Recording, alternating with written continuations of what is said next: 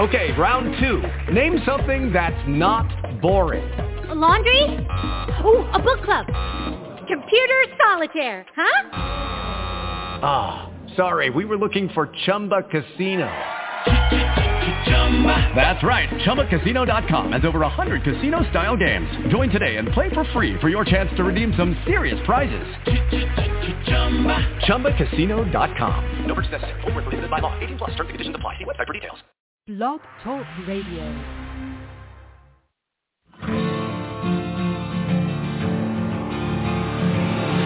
It's time to strap our boots on. This is a perfect day to die.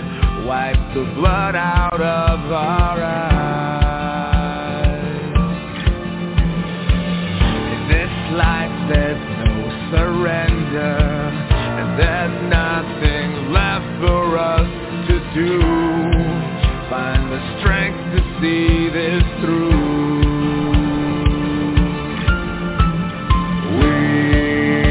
The ones who will never be broken. With our final breath, we'll fight to the death. We are soldiers, we are soldiers. Whoa.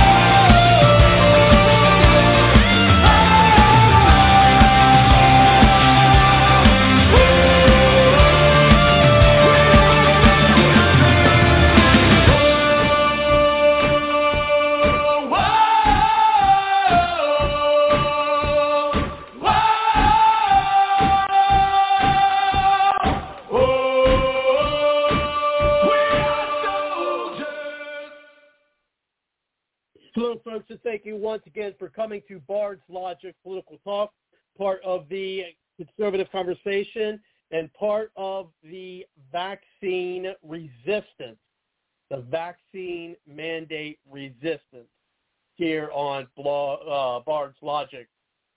And, of course, as you recall, the Thursday speech where Biden said this is not about freedom or personal choice when he's talking about making the Department of Labor mandate that any company with 100 employees or more to fine a company that does not force their employees to get vaccinated or tested.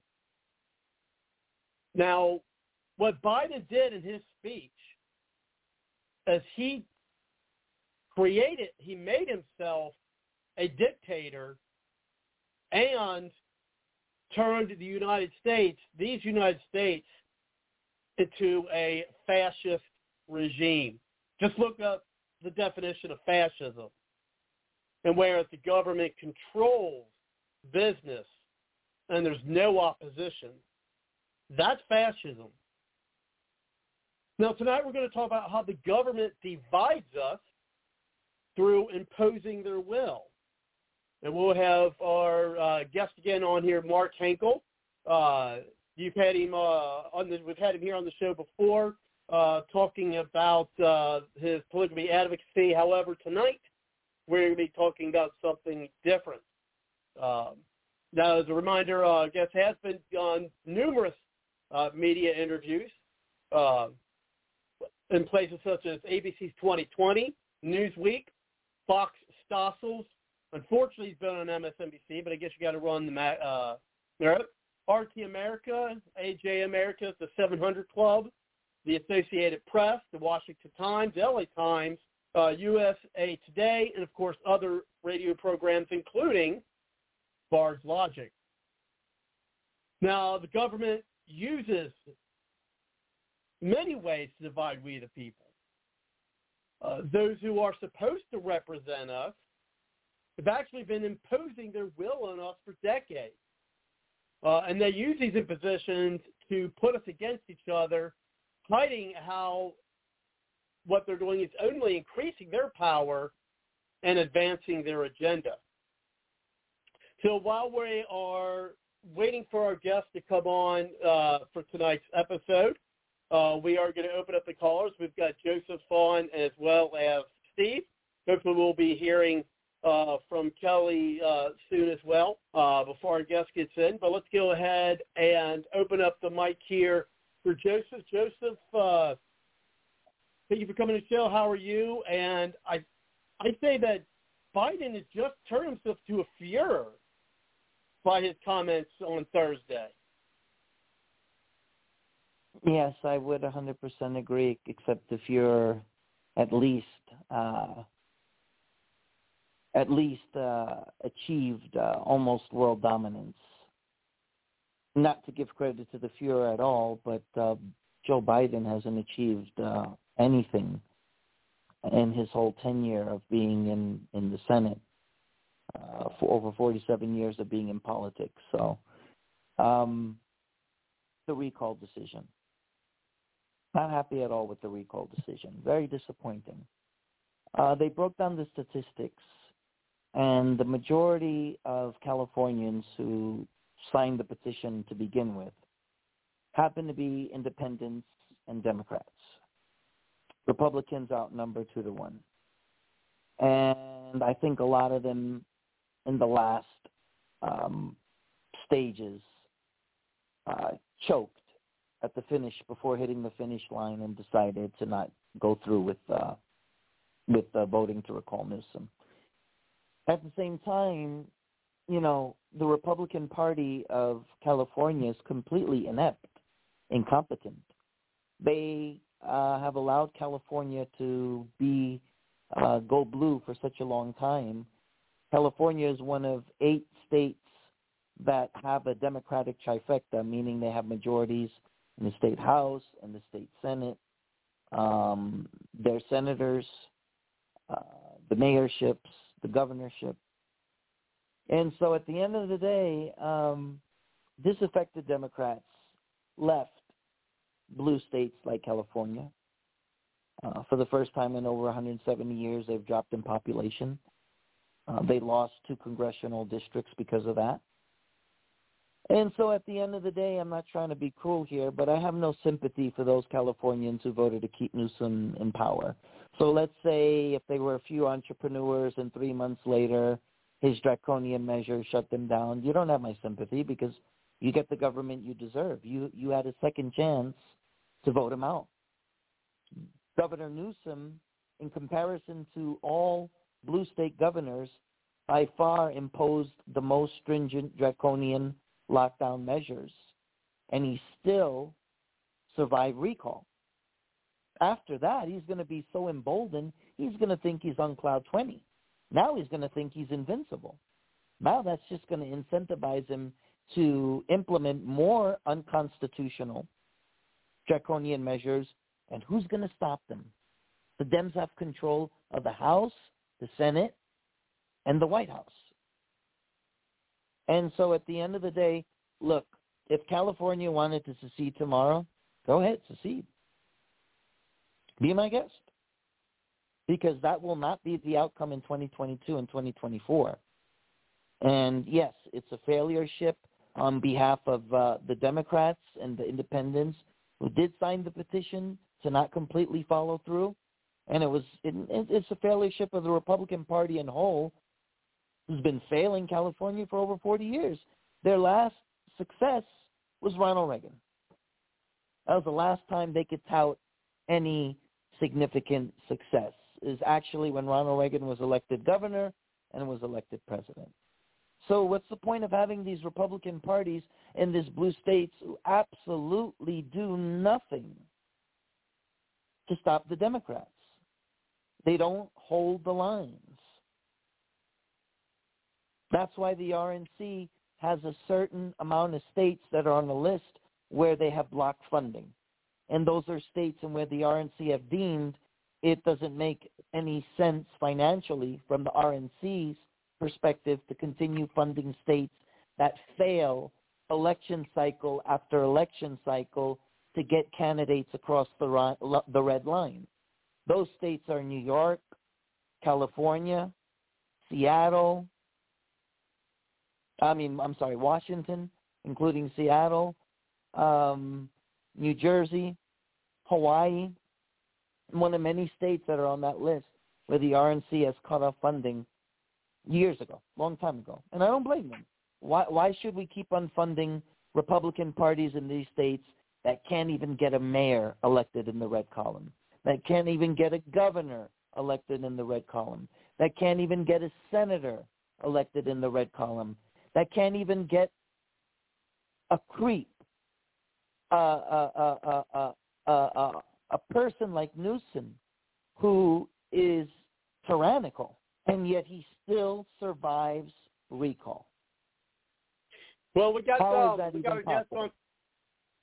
guest on here just chimed in. So we may get back to that. But yeah, I mean, I know Kelly had high hopes since he lives in California that he'd be recalled. But I mean, I pretty much knew he wasn't going to. But we could certainly, we'll probably have plenty of time on other programs to go over that and the failings of the party there.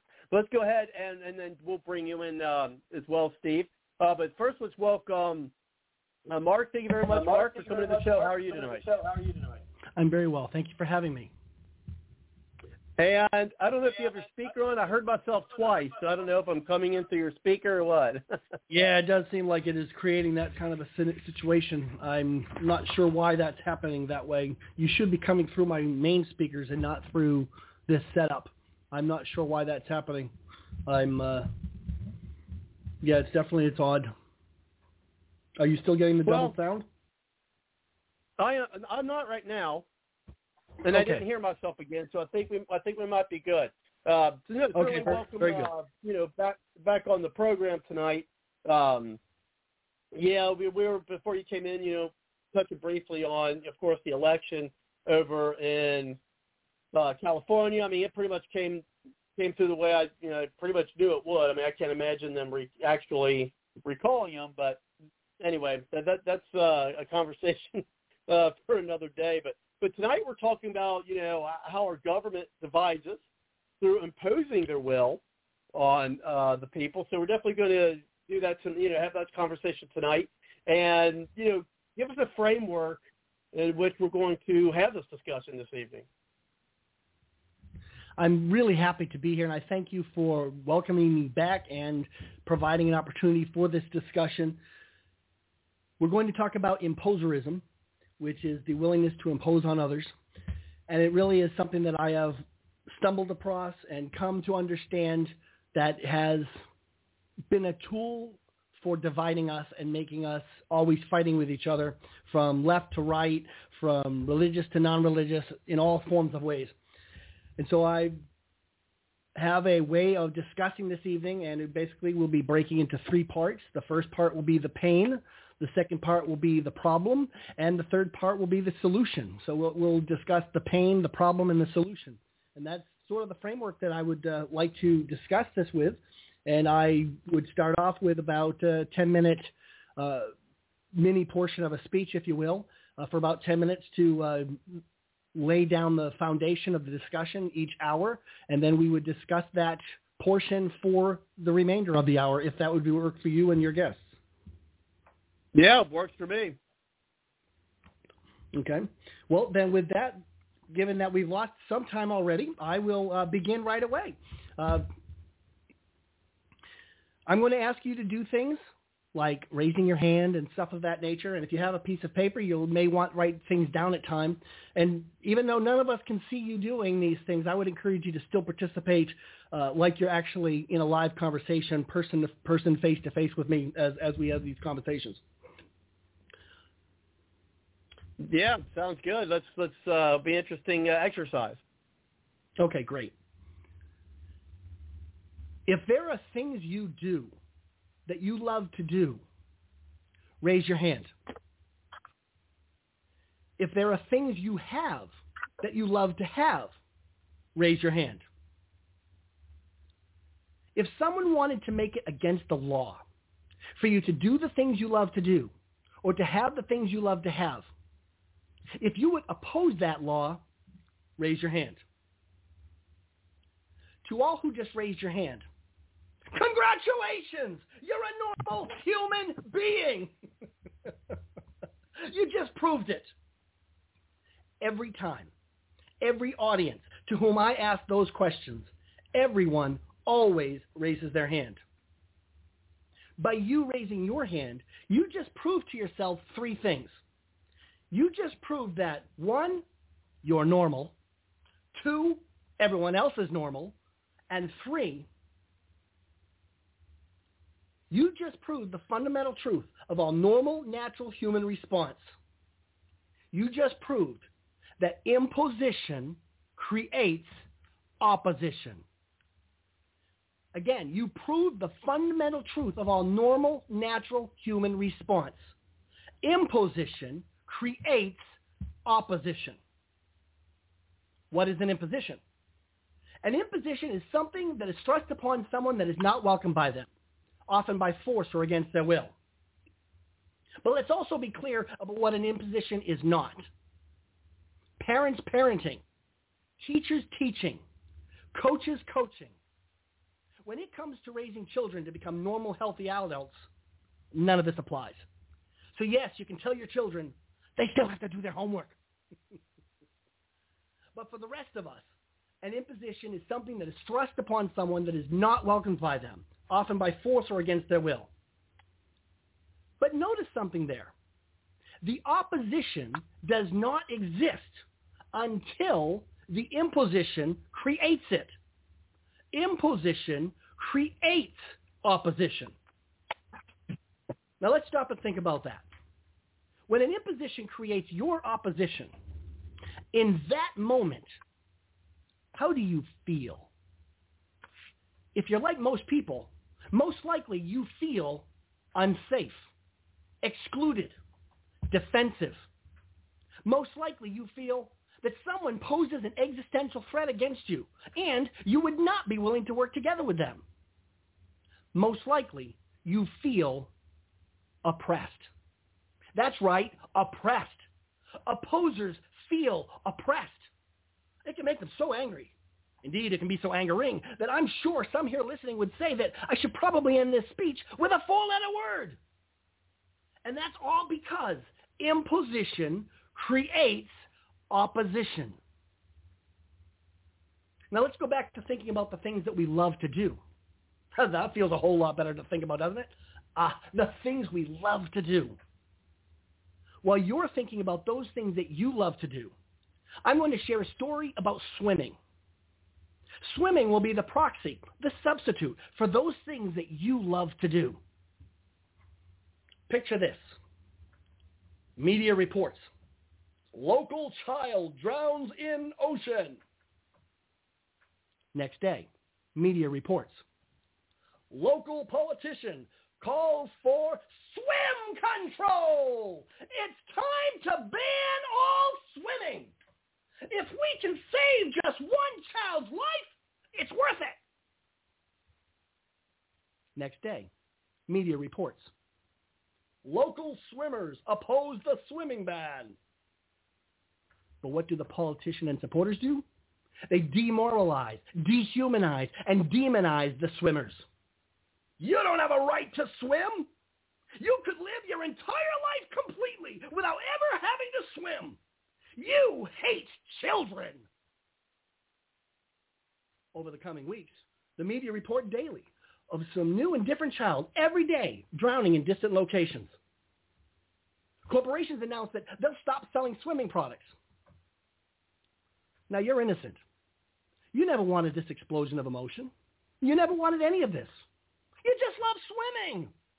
You just love to do the things you love to do. That's all. So you've got to ask, where is their empathy for you? Why must they ignite the fight with you? How does this even happen?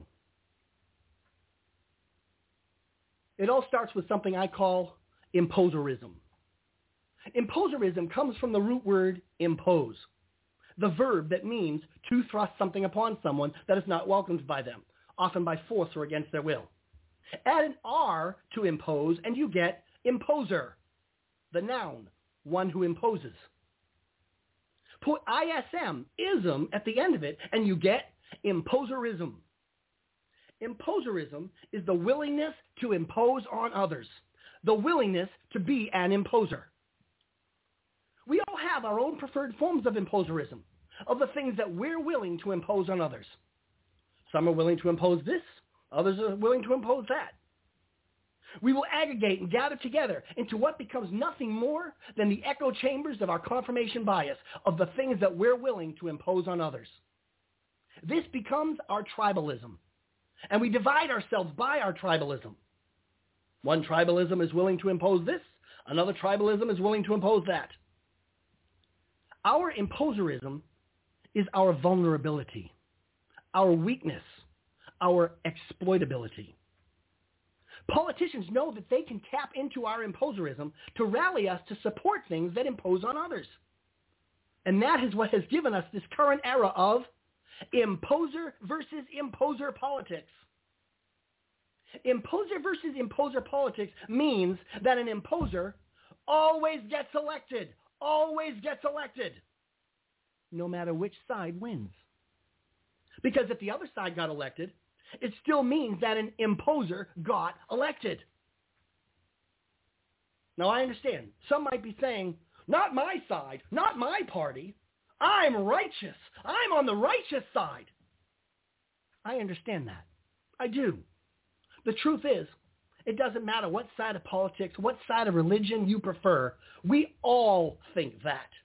You, me, every single one of us. We all think that we are righteous, that we are on the righteous side. But while we're so busy foolishly fighting each other with our tribalism one against the other, the leaders of the two sides are actually working together as the two sides of the same one coin of imposerism. They're just trading off power back and forth. One side gets in power, brings in imposition, that creates more opposition. Then the other side gets in power, brings in more imposition, that creates more opposition. More and more imposition creates more and more opposition, making us all angrier and angrier and angrier, and round and round and round it goes. Consider the emotional journey you went on earlier. You went from first feeling sad at the tragedy when the child drowned, to then being defensive, maybe even angry, when they imposed the ban. And then they took it to the next step. They use the 3 Ds. They demoralize, dehumanize, and demonize. They say, you're immoral. You're inhuman. You're evil. Huh? For crying out loud, a person forced against their will is of the same opinion still. But they think they're going to persuade you by using the 3 Ds against you? That doesn't work. That only makes you angrier. That never works. That creates the explosion of emotion. Or as I like to pronounce it in a funny way, the explosion of emotion. It makes it easier to remember it that way. The explosion of emotion happens because the 3 Ds hurts people. And the result of that is hurt people hurt people. Yeah. When people are hurting, they hurt other people. And that brings it forward to vengeful imposerism, in which some are willing to impose on others for no other reason but to take revenge. And you know we absolutely see that in today's era of imposer versus imposer politics. This is the tragic emotional journey we keep bringing each other on. We go from feeling sad to defensive, maybe even angry, to the explosion of emotion of hurt and vengeance. This is why our society is getting angrier and angrier. To the point, again, I'm sure some would say that I should probably end this speech with a 4-letter word. It all comes down to one singular pain point, to one pain. That one pain is this: imposition creates opposition. Now that we can recognize the pain, how do we identify the problem? That's what we'll discuss in the next hour. But for now, let's discuss the pain. So I open the floor back up for anybody who has comments or thoughts you'd like to say about this on the issue of the pain. Well, first I'll chime in, and I'll bring in Joseph, and then Steve, and I'm hearing myself again. So, well, yeah. Now, one thing I have to admit, Mark, law or no, I have to admit some of my, and this does have relevance, some of my favorite movies, I'll be honest with you, are revenge movies, like The Count of Monte Cristo and things of that. Actually, it's those type of those movies. I love revenge movies because for me, sometimes revenge can be justice. But anyway, but I get about the vengeful, because certainly you feel like you got to lash back out because you know, and I think that's what I think a lot of people think that. I think a lot of people equate revenge with justice. And I mean, so you want to get back at them because you're thinking you're evening the playing, you're evening out the playing field. Because okay, well they imposed this on us, well now let's see what we can impose on them. So I'm not going to take a lot of the time on it because I don't want to get Joseph and Steve's comments on it. But I mean that's my take on that. And now what you mean the tribalism is what I think is, yes, I do. I think that this is being done to us by our so-called representatives because, again, as I said in the beginning of the show, I believe that's how they're able to increase their power and advance their agenda. Now, what we got to do is figure out, how it benefits them to divide us. So let's go ahead and bring it to you, Joseph, and then Steve. Go ahead, Joseph.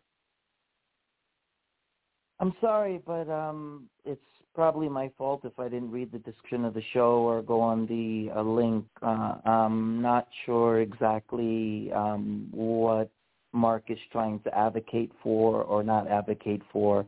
It wasn't explained in the beginning, or maybe it was on the link or description. So the way he segued, unless you're bringing up the topic or what you're supporting or not supporting, I'm kind of lost. It's kind of like starting a story in the middle, so I don't I mean, I get the points he's bringing, but what is the premise of the conversation? What is he advocating for or not, or is this a particular topic that he's relating to, or I have no clue. Sorry.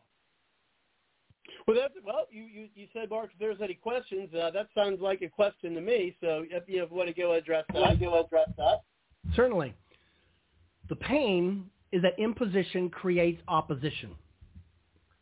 And that this is what's happening from all sides, from party of the left, party of the right. They bring in imposition, and that naturally causes opposition. And the imposition creating the opposition. And so that we are dividing ourselves based on our imposerism. Imposerism is what we each have within each of us that is our willingness to impose on others. And it's because we're willing to impose on others, politicians can tap into that and exploit us. And that's why they will then use our support to then impose on others. That imposition creates opposition for others, and that's how we keep fighting each other back and forth. And eventually, and when the opposition doesn't like it, they respond with the 3 Ds. They demoralize, dehumanize, and demonize. And that just makes us fight even more angry. And so that our society is getting angrier and angrier and angrier because we are being exploited by the two sides working together as the two sides of imposerism. They're just trading power back and forth. And it is our imposerism that gives them that access, that ability to exploit us, to rally us, support them, to support imposing on others, and then that creates the opposition, and in the opposition we oppose that, and we end up responding with the 3 Ds, and that creates the explosion of emotion, of hurt and vengeance. So we keep going on this journey of emotion, going from sad to defensive to anger to the explosion of emotion of hurt and vengeance, all because we're willing to impose on others, and the politicians exploit that and cause us to continue this negative emotional journey. Does that help you? A little bit. I think you're kind of putting everyone in a one-size-fit-all. You can't make the assumption that everyone is willing to impose on others. And at the same time, most of what you're saying, you're not saying anything that's not new. Hey, let's be honest. Politics has been a cesspool since the beginning of ancient civilizations. So you're not telling me something that isn't new. And I mean that with all due respect, sir. These just sound like old talking points that I've heard for many years. If this was so true, that it was such common, never-known information, then this would be working and we would no longer have imposition creating opposition. That's the reality before us. Because the reality before us is we are getting angrier and angrier with each other. And the reason we're getting angrier is because we're willing to impose on others. We're willing to have an animosity toward other people and willing to impose on them, rather than actually having a recognition that we should not be imposing on people. And so it doesn't matter if the imposition comes from the left or the imposition comes from the right. In fact, actually, that would be something that I would have us discuss in this next hour, would be to discuss the concepts of various impositions that we see that are coming from the left and coming from the right. But I also have been made aware that we have more than one other guest as well, and I certainly want to give that person an opportunity to share or think or thoughts that they have to share. And yeah, we're going to bring Steve in a moment, but my thought on that, and I'm just going to add to this, is that here's where the concept itself, I would say, in agreement with you, Joseph, but one thing that I've noticed by following politics for 40 years now is that these past 5 years at least, 6, I have never seen the level of anger and literally hatred among the two sides. I mean, I've been saying this for a couple of years now, is that, yes, we've disagreed with each other, the left and the right. Let's just use those two terms. We've disagreed each other on the left and the right, but it's not that we don't just disagree with each other. The others, I mean, each side, in a lot of ways, hates, including myself. I mean, I used to dislike the people on the left, but it's getting to the point where there's a hatred of the people of the left growing up inside me, and that's not me. I think it's a growing phenomenon, in the United States. So that's where I think that, whereas it's not a new concept per se, it is something that I think is a new development in our body politic in the past, 5-6 years, where we no longer just disagree with each other, and it's not just we disagree with, each other's ideologies and not like each other's ideologies. We're not liking the individuals that hold them, and not just not liking them. It is getting into a fervent hatred. But yeah, let's go ahead and bring Steve in on this, and then we'll bring things back around on this part, of the conversation. But thank you, Steve, for coming to the show. How are you tonight?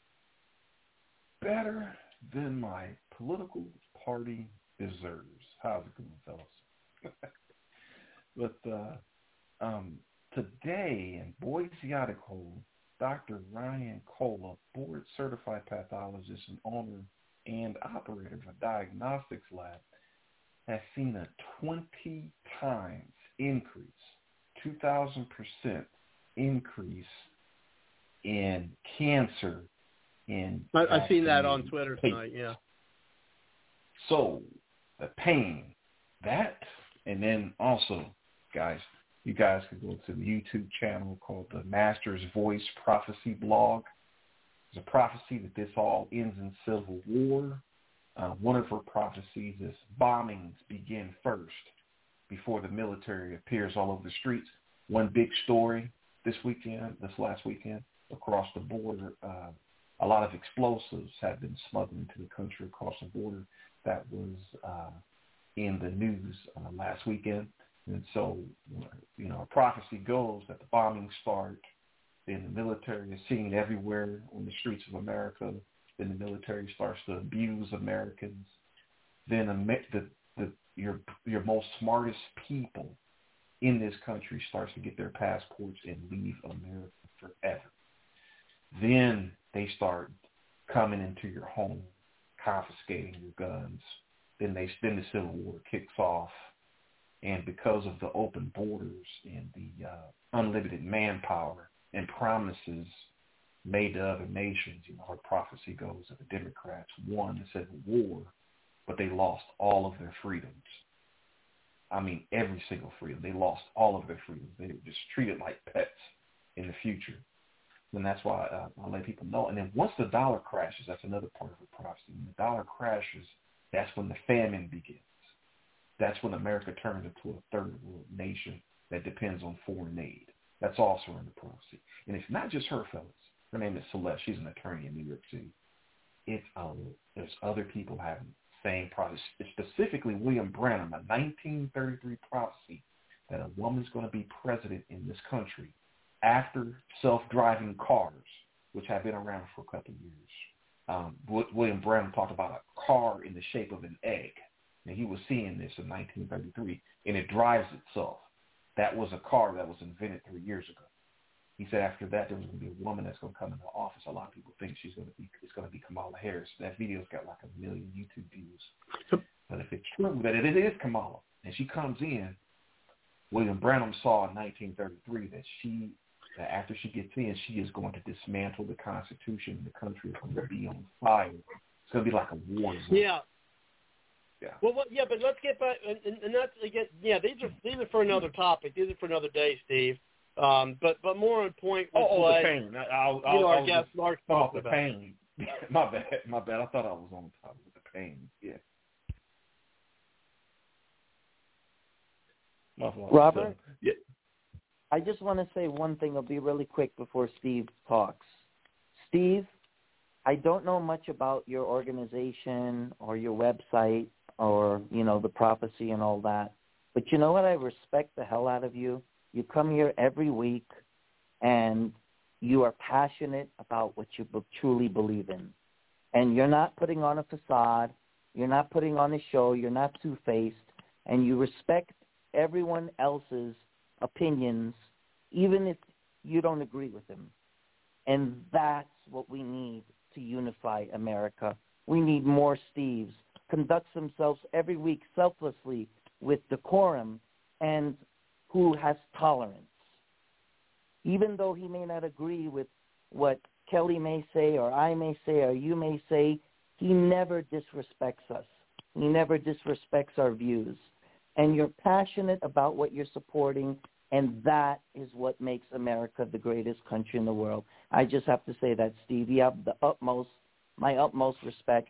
And maybe if you want to shoot Robert the link to your organization, I'd be ignorant just because I don't agree to not at least check it out and see what it's all about. So, Steve, my utmost respect to you, buddy. Oh, thanks, man. Thanks. It's all about just having a plan, have a plan, guys. It's taken 18 weeks just to get a passport. It is just ridiculous. It's like they don't want you to leave. 18 weeks to get a passport. It's ridiculous. It's just have a plan, because you cannot depend on the United States of America. If there's nothing else that after everything I said on all these shows about the 800-page book I've got that talks about 200 years of medical lies, how you can't trust the medical system, there's nothing else. You cannot depend on the USA. You can no longer. This is not the 90s. This is not 20 years ago. Well, this is not a stable country. You cannot depend. Well, and that's what, Steve, and that's what we're trying. What we're trying to do here is, we're trying to, find reasons.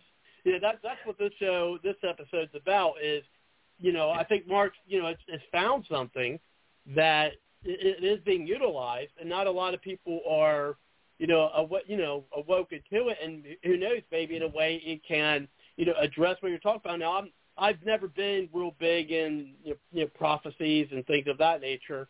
They could be true or going to be true or whatever. I mean, and I haven't really looked as much into them as you have. Definitely, it's definitely interesting here. I do see some things that have from the past. I mean, I wasn't a big subscriber, and I'm going to end it at this and bring it back to you, Mark. Is that you keep hearing about the mark of the beast, and I never really subscribed to that.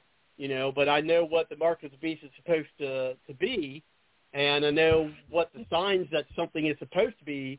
The mark of the beast, where you can't buy anything, you can't go anywhere, and this vaccine or vaccine passport sounds a lot like it. So now, is it something where it's life imitating art, so to speak? We've all heard of that phrase, or if this is actually a real prophecy coming to to fruition. But what we're doing here tonight is, I believe we found something, or not we, I mean, Mark really, found something that we can actually use. We need to find something that we can use to fight against this. I mean, just having this, this is what this says, this is what that says, that now I'm not saying that knowledge isn't important, but we also got to go, okay, with the knowledge that Mark is bringing with us tonight, and we're going to talk about this later on in the program, is what do we do with it? Because it's not enough to know what could happen. We got to figure out what we could do about it. So we can't just hang back and let if these prophecies are true or will be true, we just can't hang back and let them happen. We have to do something to keep them from happening, right? And so I think this could be Absolutely. And the politicians, by using this method that Mark is talking about, I think this is something that we can actually do and combat against it. So keep these prophecies. We don't want to see them happening to occur. But go ahead. That's how I set that up. So go ahead, Mark. Well, thank you, Robert. I appreciate the way you had said all that as well. The idea of understanding that imposition creates opposition is an understanding of how every single one of us human beings respond to imposition. And that is that it is our natural response to opposition, to oppose that which imposes upon us. And that's why I ask, think of the things that you love to do or the things you love to have. And the instant that some law wants to decree against it, against what you love to do or against what you love to have, then you immediately, as a natural human response, will oppose that. And this is why, as we look at what we see with the authoritarian left and the authoritarian right, are able to tap into their constituencies' willingness to impose on others to get political support and then do that imposition. And that imposition causes the natural human response of the other side to have opposition. It's a natural human response. We can look at things that are different. For example, the left wants gun control. The right wants marriage control. Both really are about control. They're not about marriage and they're not about guns. They're about control.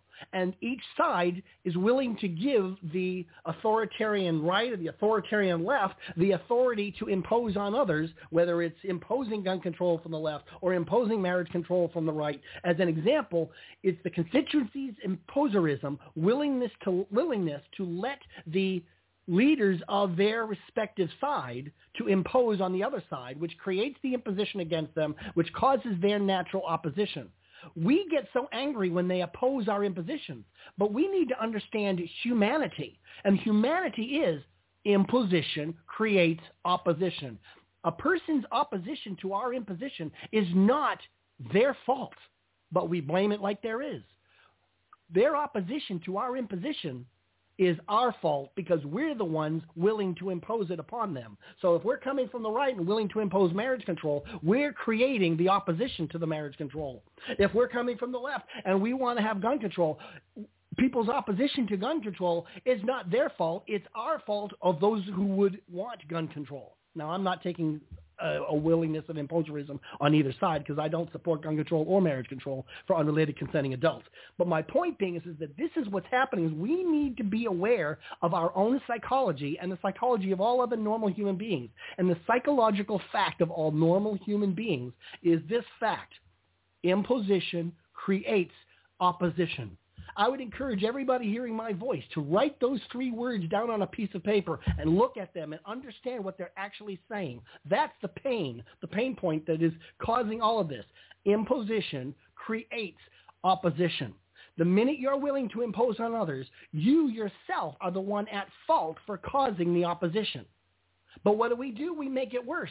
The opposition responds, and we fight like devils. We use the 3 Ds. We demoralize, and we say that they're immoral. We dehumanize, and we say they're inhuman. We demonize and say that they're evil.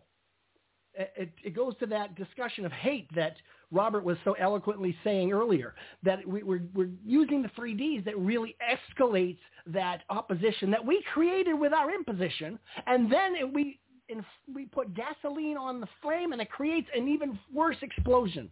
It creates the explosion of emotion, and that's what we're doing. So we need to be aware of this pain that imposition creates opposition.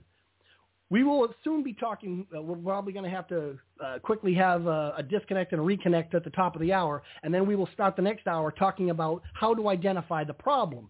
See, remember, this is only in 3 parts. Right now we're discussing the pain, and that is imposition creates opposition.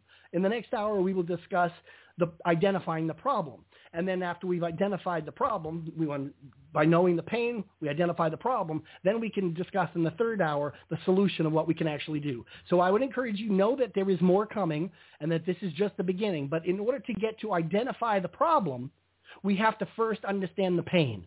And the pain point, the pain that is universal among all of us, whether you're from the right, whether you're from the left, whether you're anywhere in between or anywhere outside of those parameters, the bottom line is all humanity responds this way. Imposition creates opposition. It is our natural human response. And we have to understand it applies to us and it applies to everybody else as well. And so we have to look at what our own imposerism is, what we're willing to do. When we're willing to impose on others, it's our fault. It's not their fault. It's our fault because we're willing to impose on them. Their opposition is our fault.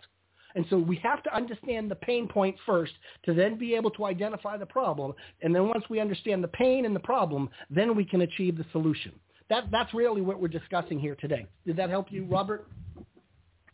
Well, one of the comments I want to use as an analogy for something that very recently in this, I'm hearing about stuff again.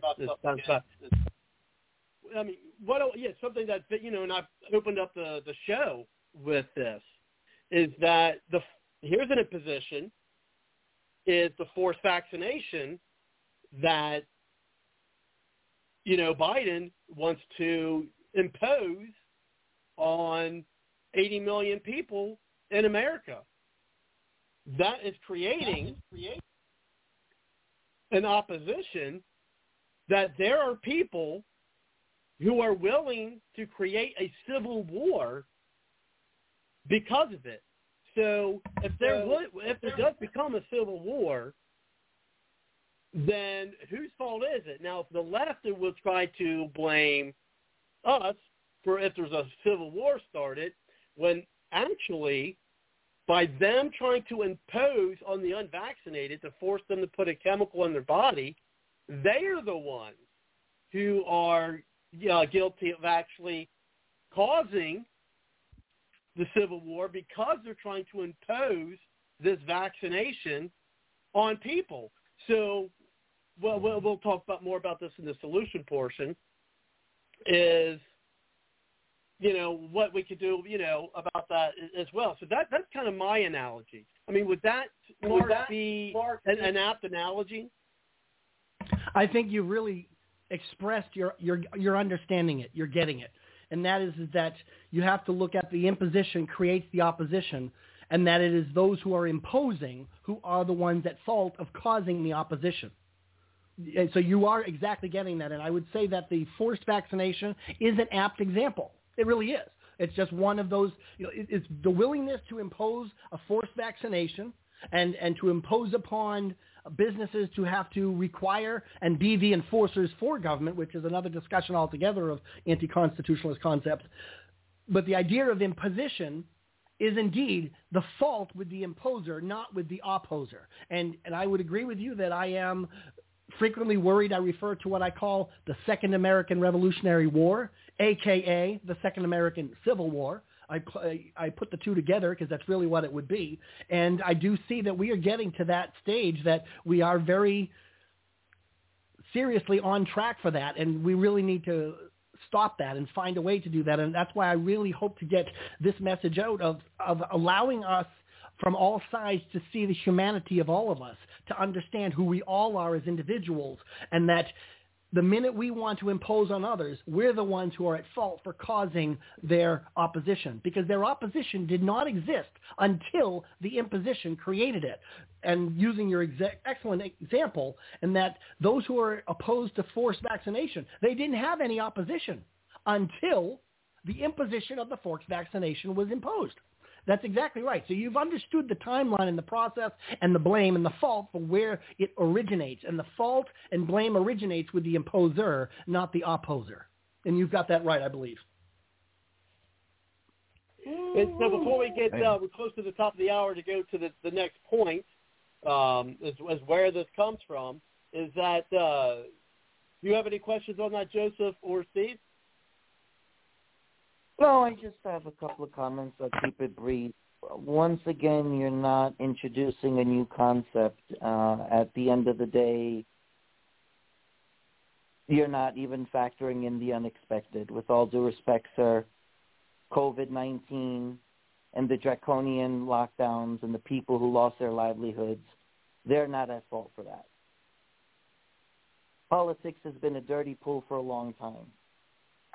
Either side, left, right, middle, libertarian, it's all the same. Imposerary. Imposition creates opposition. And I'm trying to figure out, which I'm still confused, is you stated at the beginning of the conversation, pretend like you're talking to me like I'm next to you. It sounds like you're a professor giving me a lecture. Doesn't sound like you're having a real conversation in real time and a real flow. And again, I don't understand what your angle is. I'm being honest, because you're not telling me anything new. It's not a new concept. You know what really worries me more about imposition creating opposition is what is going to happen tomorrow, the unexpected. How furthermore down the hole as a country are we going to go?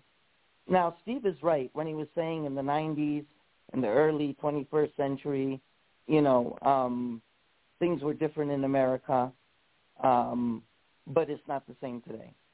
My main worries is, are we going to have an economy? Or are we going to go in the tank? Is the stock market going to crash? Is China going to start shooting ballistic missiles? With all due respect, sir, if we would have had this conversation maybe 20 years ago, I'd say completely give you the floor. Right now as a country, in my opinion, and I have to emphasize in my opinion, I don't think we have the luxury of the time to waste time debating concepts that are been around for a very long time. I'm more pressed with, are we going to have an economy tomorrow? Are we going to go over the financial cliff? What's going to happen in Afghanistan? What are our enemies going to do with North Korea launching their missiles? I'm sorry, but that's the truth. So let's go back to you. Did you want to go ahead, Mark?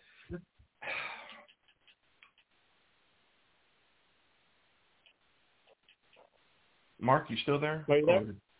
Yeah, I'm here now. I heard the last 2 or 3 sentences of the previous statement, but that's about all I've heard because I got kicked off for some reason. But I'm back. Okay, Mark. Okay, yeah. Block talk is sometimes.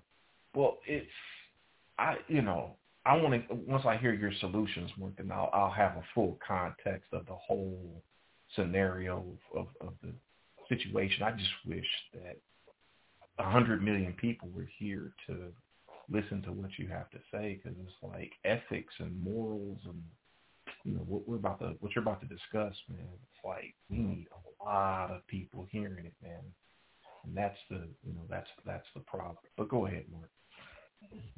Well, and that's what we're that's what we're trying to bring to folks, because yes. Well, I mean, as you pointed out, Joseph, and I know you missed a lot of that, Mark, or some of it at least, is that, I mean, we certainly got plenty of issues going on, whether it's the economy or whether it's, war or things of that nature. But those things are being discussed.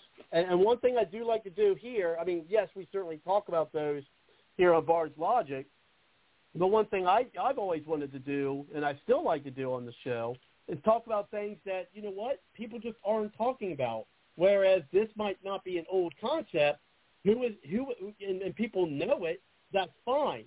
Okay, I think that there is going to be some new things heard, but the problem is while this isn't a new concept, who has actually addressed it?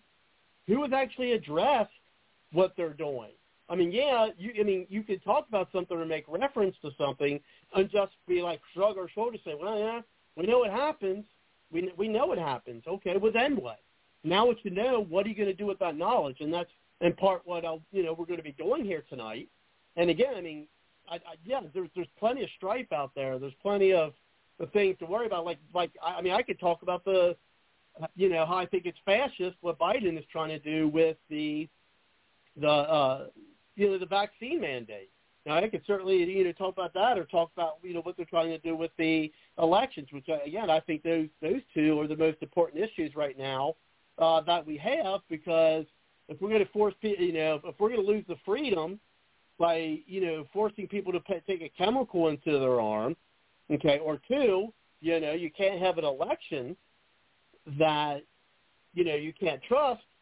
Then how can you move forward with that? We got to find something that is going to be beyond elections, that's going to be beyond politics. I mean, I love politics, and politics is very important. That's why I majored in college. But we're going to have to find something that transcends politics, because Robert, being involved in politics, while is important in addressing these facts, two things. One, people are addressing them, and I want to address things that people aren't. And, and two is that we are going to have to find something that's going to transcend politics. We're going to have to find something, and it's going to have to bring people together, regardless of what side of the aisle we're on, because all we're doing is fighting against each other. But we're only at 2 minutes for the next part. Mark, so I'll bring it back to you, and then maybe with the other two portions, as Steve alluded to, we'll get more of an awakening of what we're actually trying to get accomplished here. But go ahead, Mark. Thank you, Robert. I appreciate that. I think that what we're seeing here is the need for us to open our minds and not be so quick to respond to our heuristics, because that's what happens with the fact of why imposition creates opposition, is that very often the opposition is based on heuristics, and one associates things they think they've heard or understood and then try to associate it with that, and then have, for whatever reason, a negative perspective of what they think they're hearing, but we haven't even gotten to the second or the third portion. All the pain was to establish the pain before we get to the problem and get to the solution. So there is not really even a basis of suggesting it's all been said before and it's all been done before. We've all breathed air before too, but you know what? We keep breathing the next breath tomorrow and the next day, and we keep taking one breath after the next. The fact is this is information that is not being applied, has not been applied, is not being taught, and certainly is not happening in our political environment as we see the rage of imposer versus imposer politics. And really, that's the first thing we have to identify. And I don't think you'll see anybody anywhere has been calling this imposer versus imposer politics. And that's really what we are right now. And each side is bringing its impositions that create more opposition. That is what is making us angrier and angrier and angrier with each other, because we're constantly imposing on each other. And to the point that we become so self-absorbed that we only see what we want to see. And we become so self-absorbed that we only want our solutions that we've already determined are the solutions we need to have, rather than recognizing that maybe we're at fault in the first place. All of us. This is about all of us, not about everybody else, but this is about all of us individually, because every single one of us, we all have our own preferred forms of imposerism, of the things we're willing to impose on others. And so that's why what the first hour was about, or the section that I was able to be here on time for, I was here early, but we had a technical issue that couldn't get me on. And the fact is we needed to identify how to recognize the pain. The pain is that imposition creates opposition. And since we are at the top of the hour, Robert, should I continue and move into the second section? Yes, thank you. Okay, I will do that.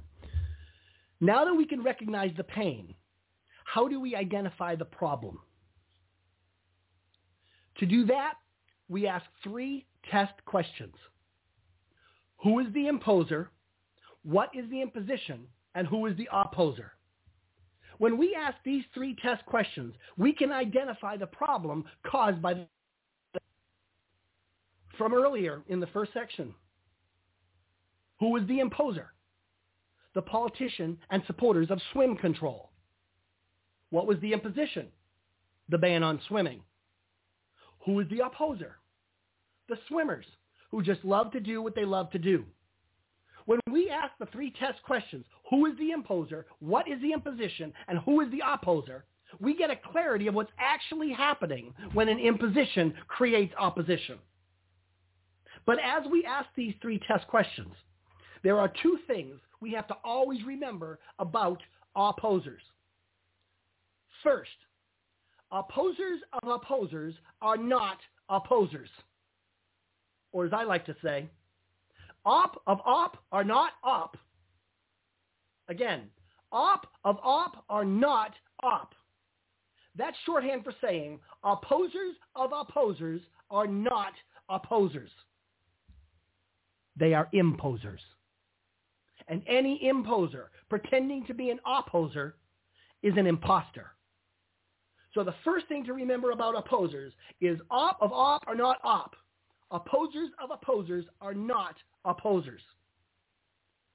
Second, sometimes those who used to be opposers become the new imposers. It's like the song by the famous band The Who, We Won't Get Fooled Again. The lyrics go, meet the new boss, same as the old boss. Let me illustrate. I got another story for you. This one is about coat control. C-O-A-T, coat control. And they declare, one man, one coat. But what that sexist statement really means is one man's coat per person. Eventually, a group rises to oppose that, the women. The women say, hey, why can't I have an attractive pretty coat? The men come out to demoralize, dehumanize, and demonize the women. How dare you? The women say, hey, we just want to have a pretty coat. So they get angry, Everybody fights back and forth, and finally they say, fine. One man's coat for a man, a woman's coat for a woman. Eventually, another group rises to oppose that. The choosers. Some woman says, I never really did want to wear a woman's coat. Some guy says, hey, I want to look fabulous. Why can't I wear a woman's coat? Then the women, who used to be opposers, join with the men. They become the new imposers, and together they gang up to demoralize, dehumanize, and demonize the choosers. How dare you be so different? And the choosers say, hey, we just want to have a choice. So they get angry. Everybody fights back and forth, and finally they say, fine. One coat of choice per person. Eventually, yet another group rises to oppose that. The adders. The adders say, hey, we are unrelated, consenting adults. Why can't we add more than one coat? Then the choosers, who used to be opposers, join with the women, who used to be opposers, who join with the men. They all become the new imposers, and they gang up to demoralize, dehumanize, and demonize the adders. How dare you be so selfish? And the adders say, we just want to have a choice of more than one. So everybody gets angry. Everybody fights back and forth. And wait. I got to stop here. Stop. Does this story ever end? From real life, we know the truth is, it never ends. But the lesson we learn from this is that sometimes those who used to be opposers become the new imposers. And so that's why when we ask the 3 test questions, the 2 things we have to always remember about opposers is first, op of op are not op. Opposers of opposers are not opposers. And second, sometimes those who used to be opposers become the new imposers. We have learned a lot here so far. We have learned to recognize the pain. Imposition creates opposition. We have learned to identify the problem by asking the 3 test questions. Who is the imposer? What is the imposition? And who is the opposer? But let's look at what the problem is doing to us. Picture this. Gas. Spark. Flame. Replace those 3 with imposerism, imposition, opposition. Like a vapor, our imposerism is a gas. And wow, does our gas stink. The imposition is the spark that the politicians bring to our gas, to our imposerism. And that spark ignites the flame. Our imposition creates the opposition. We ignite the flame. We ignite the fight. But what do? We take it to the next step. Picture this. Flame. Pouring gasoline on it. Explosion. Replace those 3 with opposition. Using the 3 Ds, explosion of emotion. The opposition only exists because the imposition created it. We ignite the flame. We ignite the fight. But what do? We blame the flame. We blame the opposition. And we use the 3 Ds. We demoralize, dehumanize, and demonize. Like pouring gasoline on a flame, that creates the explosion of emotion, of hurt and vengeance. This is the metaphor of what we're doing to each other. As gas to spark to flame, to pouring gasoline on it to explosion. It is our imposerism to the imposition that creates the opposition. Then the 3 Ds create the explosion of emotion, of hurt and vengeance. Round and round we go, from all sides, getting angrier and angrier and angrier. This is what we are all doing to each other. This is what the problem is doing to all of us. So now we can recognize the pain, that imposition creates opposition. Now we can identify the problem by asking the 3 test questions. Who is the imposer? What is the imposition? And who is the opposer? But as we recognize the pain and identify the problem, is there a solution? That's what we'll discuss in the third hour. But for now, let's talk about the problem and asking the 3 test questions. And if you have a piece of paper, I would recommend write these 3 test questions down right now. 1, who is the imposer? 2, what is the imposition? And 3, who is the opposer? These are important 3 test questions for us all to always remember to ask. So let's now discuss the problem. Now that we've understood the pain, understand the problem, let's talk about the problem right now. Robert? Well, so we've got that. So, and I think the analogy of I hear myself again. But anyway, the analogy of the coach and wanting more coach, and then we have seen this. I mean, we have seen. Well, perfect example. I'm going to use the same. Use the same analogy because it's recent in the news, and that is with these forced vaccines. Now, there's a phrase, and since we're using phrases, that we heard a lot about when it came to abortion, and that is my body, my choice. So the liberals were thinking, hey, wait a minute, you are imposing, the imposers are the religious right, and conservative and religious politicians. So this is my analogy for it, and let me know if this fits, is that it used to be where, again, the imposer was, again, the alt-right, the religious right, who were saying, if you get pregnant, you have to carry the baby to term. The imposition is they don't want to be pregnant, but they're being made to be pregnant, because there wasn't a law or there's people trying to make them keep the pregnancy.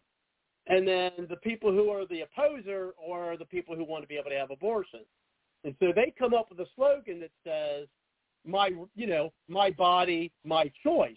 Well, now those same people who were saying, okay, the opposition, the opposers, but now they're in the spot where they're trying to be the imposer by saying, hey, look, you need to get this vaccination, to protect people who are vaccinated, which doesn't make sense.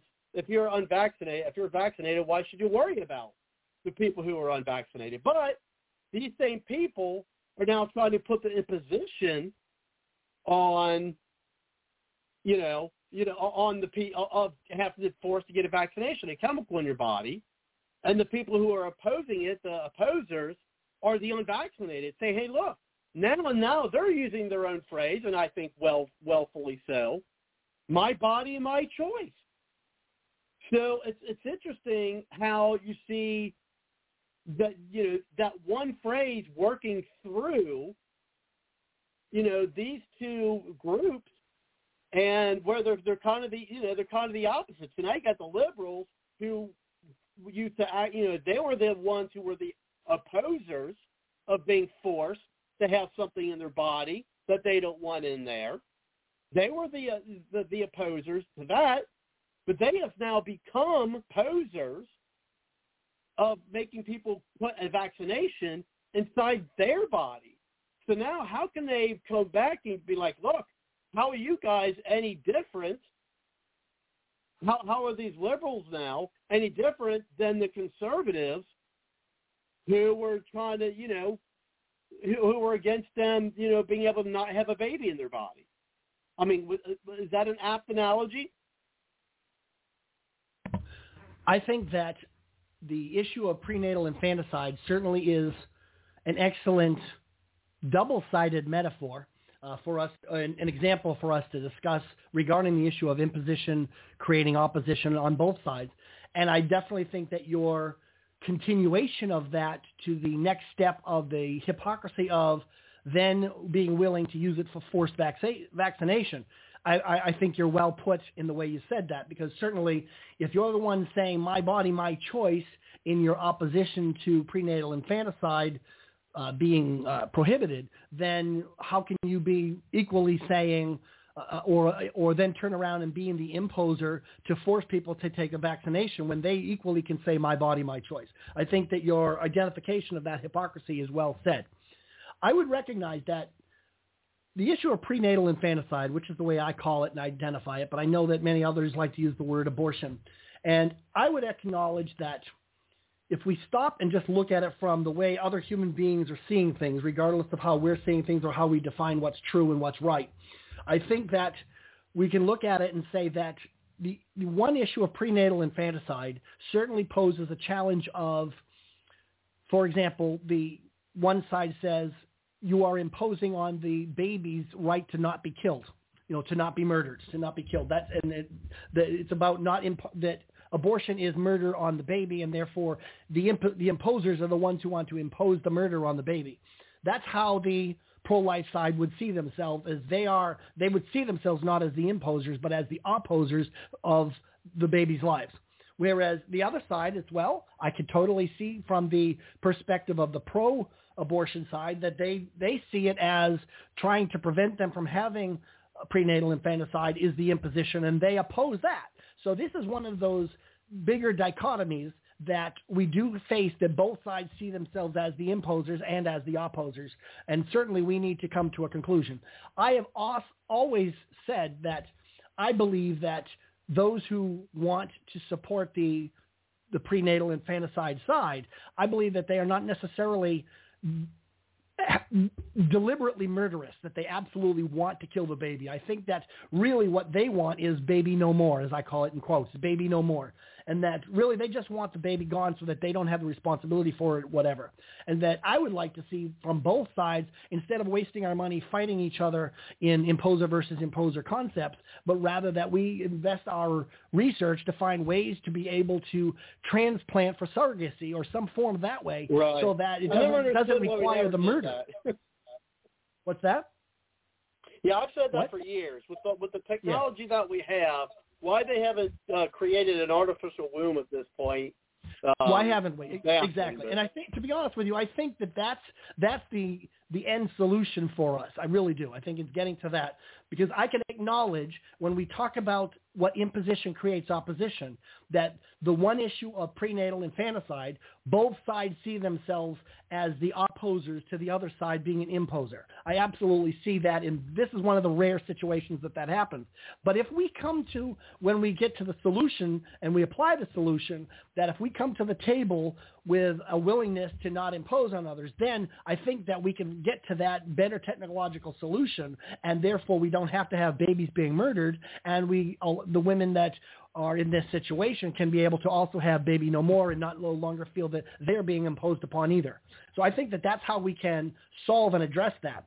Now, stepping beyond the issue of prenatal infanticide and then transferring the concept of my body, my choice, I think that really does lend itself as a well example and demonstrating hypocrisy of the fact that it is absolutely imposing the force of the force of a vaccine on others to inject something into their body. The my body, my choice is the opposition cry. It really is. And it makes sense. And it is not their fault because they're opposing. It's the fault of the imposition that seeks to force that imposed vaccine upon them. So I think that your whole use of the one analogy and then transferring it to the second, I think is well made, and I think you said it very well, Robert. Oh, thank you. Well, I mean, so with that, those analogies, what Mark stated there, so does that give, for you, Joseph, more of, fleshing things out for you with what we're looking at and trying to do tonight? Not at all. First of all, what Mark is saying is that we're all at fault. I don't agree. Second of all, it's basically a stalemate, because what Mark is saying is all sides, regardless of the spectrum, is culpable. And I'm not buying that for 1 second. Now, Mark is entitled to his opinion. I respect that. He's entitled to come in, and he's entitled to back up his arguments, and he's entitled to do that. But at the same time, I've heard these sermons so many times, people who profess to know all the answers or some of the answers or the solutions, instead of people who could say, in my opinion or in my expertise, and these are the facts that back up my argument.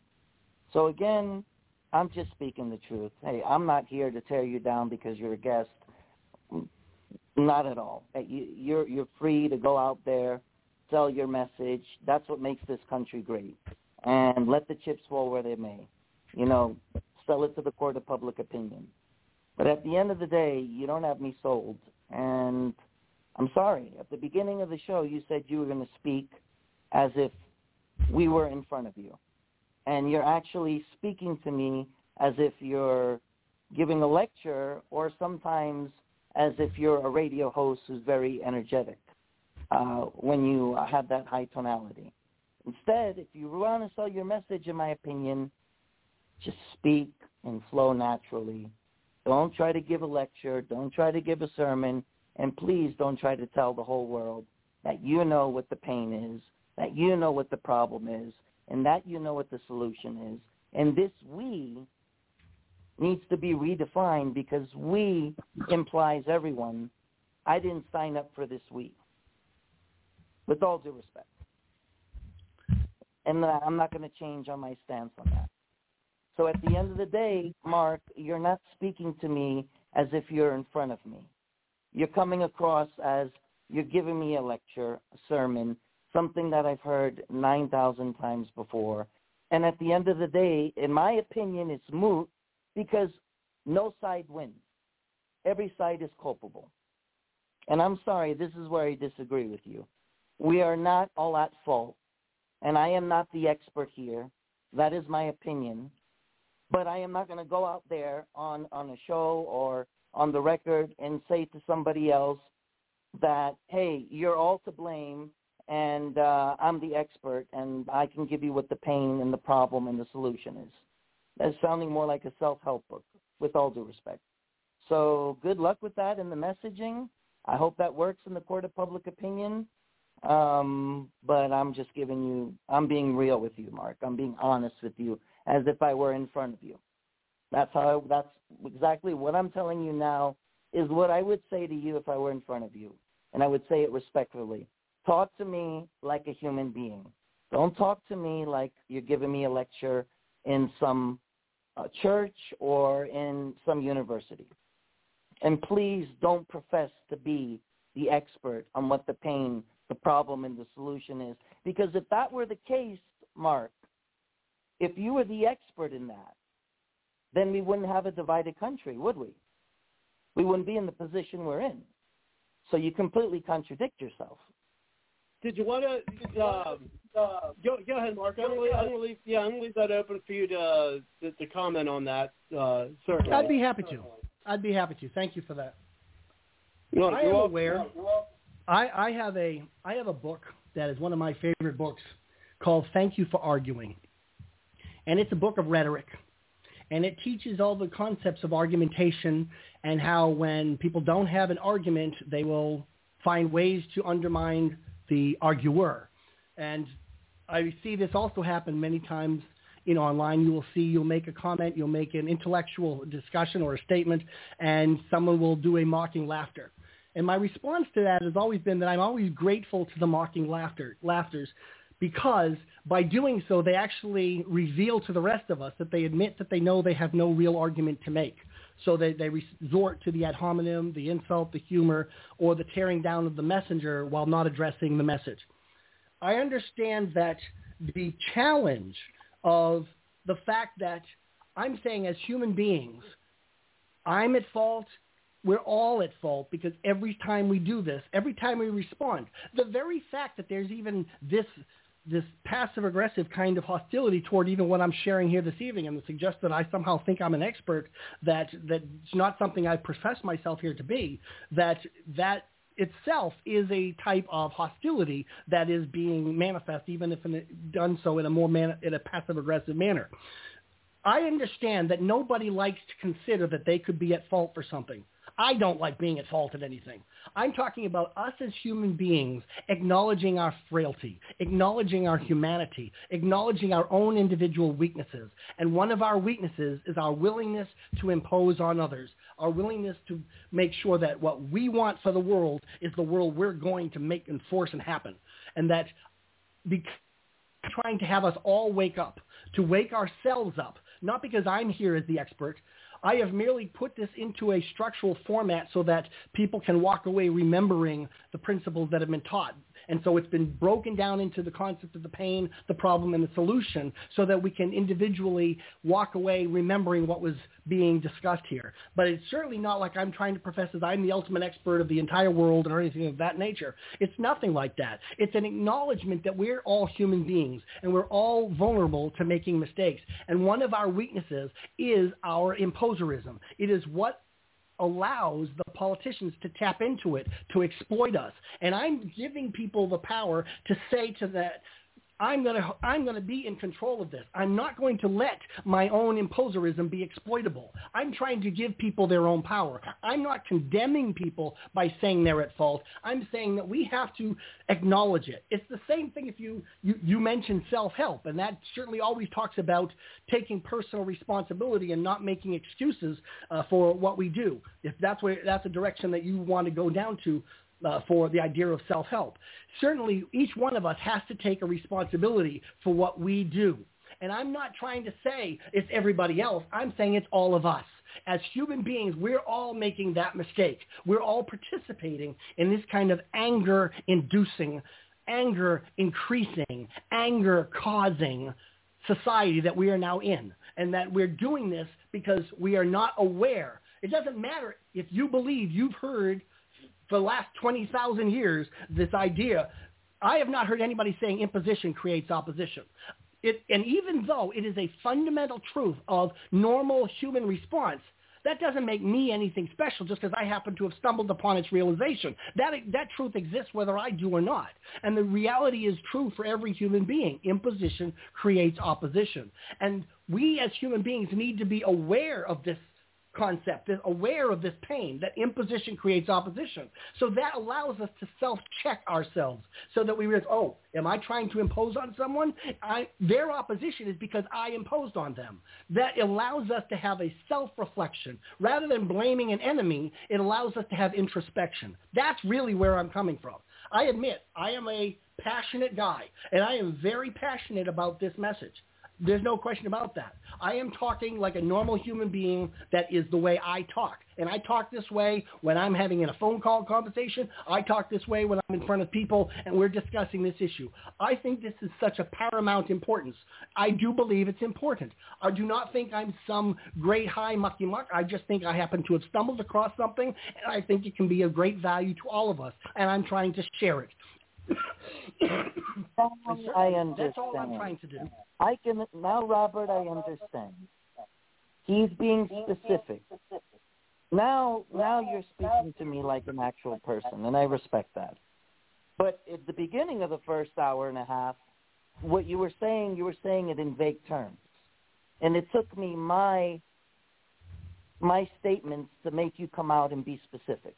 You have to be specific. At the beginning, you were saying we're all at fault. You didn't go specifically and categorically and explain it the way you did. And when you make statements like that are vague, well, they're going to be subject to interpretation. And number two, with all due respect, I'm not here trying to argue. You're the one that's on this show who's trying to convey a message. If you're going to back your arguments, you should have came on the show with stats, studies, things to back it up of substance. Yet you're basically saying that I have no argument, so therefore I'm just choosing to argue. Well, if anyone who's ever known me on this show knows, that's not me. Robert can at least attest to that, and other people on the show who've known me. What I don't like is when someone is a guest on this show and doesn't do their homework and doesn't come with the stats or the studies to back up what you're saying, and then you tell me that I have no argument, and so basically I'm just trying to argue. With all due respect, you're the guest. You're the one bringing us this topic. You're the one that's supposed to have the facts to back up your argument, which you haven't done one iota throughout this show and throughout this hour and a half. I have to disagree. I have to disagree with that. I think it's time. I have to disagree with that. You're repeating a circle of statements. Let's understand something here, okay? Is that I am trying to help you see something that affects all of us. The fact is, imposition creates opposition. The fact is, if I try to impose on something you love to do, if I try to impose on something you love to have, I've already proven to you the fact that you will oppose that. You will oppose me imposing on you. That's a fact. That's a statistic you can hold on to in your own mind. I have always been explicit from the beginning of this hour, and that you are indeed undermining me as a speaker without addressing what I've actually said. I have laid it out from the beginning that this would be in 3 parts, and there needs to be an understanding of patience. Okay, so you needed specifics, or you needed an answer, you could ask the questions, but you didn't take the direction to ask questions. You chose the direction to try to undermine me as a speaker, undermine me as a guest on the show. You have not taken a direction that respects me outside of saying I respect you in a passive-aggressive, backhanded slap way. What I'm trying to share with you is that this is something each one of us has within us, and that is our imposerism, our willingness to impose on others. And our worldview is shaped by the way we think and see things based on our heuristics. And you have your worldview. And you are, for whatever reason, perceiving that what I'm doing is imposing upon you because you don't want to take the blame for your own imposerism. And when I say that, I'm not accusing you of that. I'm saying it is a natural fact of all of us. But you are responding like you believe I'm accusing you of having a fault. But the truth is humanity has this fault. And the fact that we feel this way is the facts and is the stats.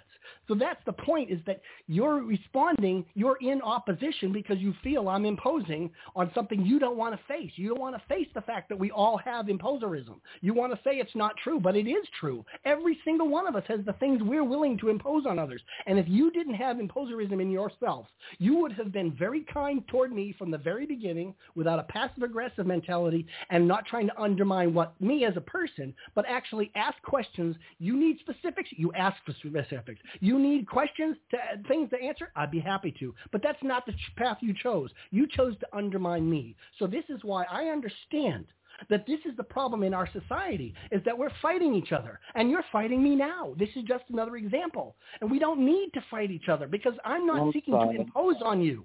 I'm not undermining you. I have not done anything to undermine you. I've not said anything disrespectful to you in any way, shape, or form. I've not used any inflammatory language. I've not been sarcastic.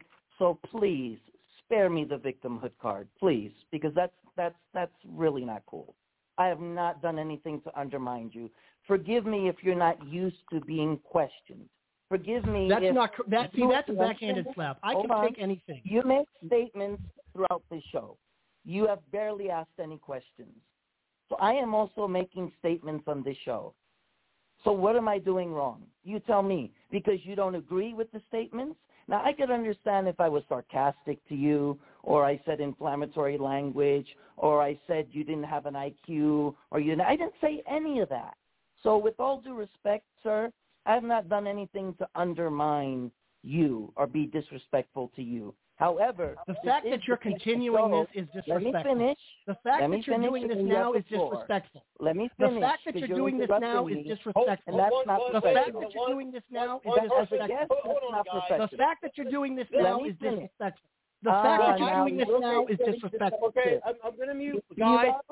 Look, I'm going to mute mics, which I probably couldn't tell you the last time I've done that.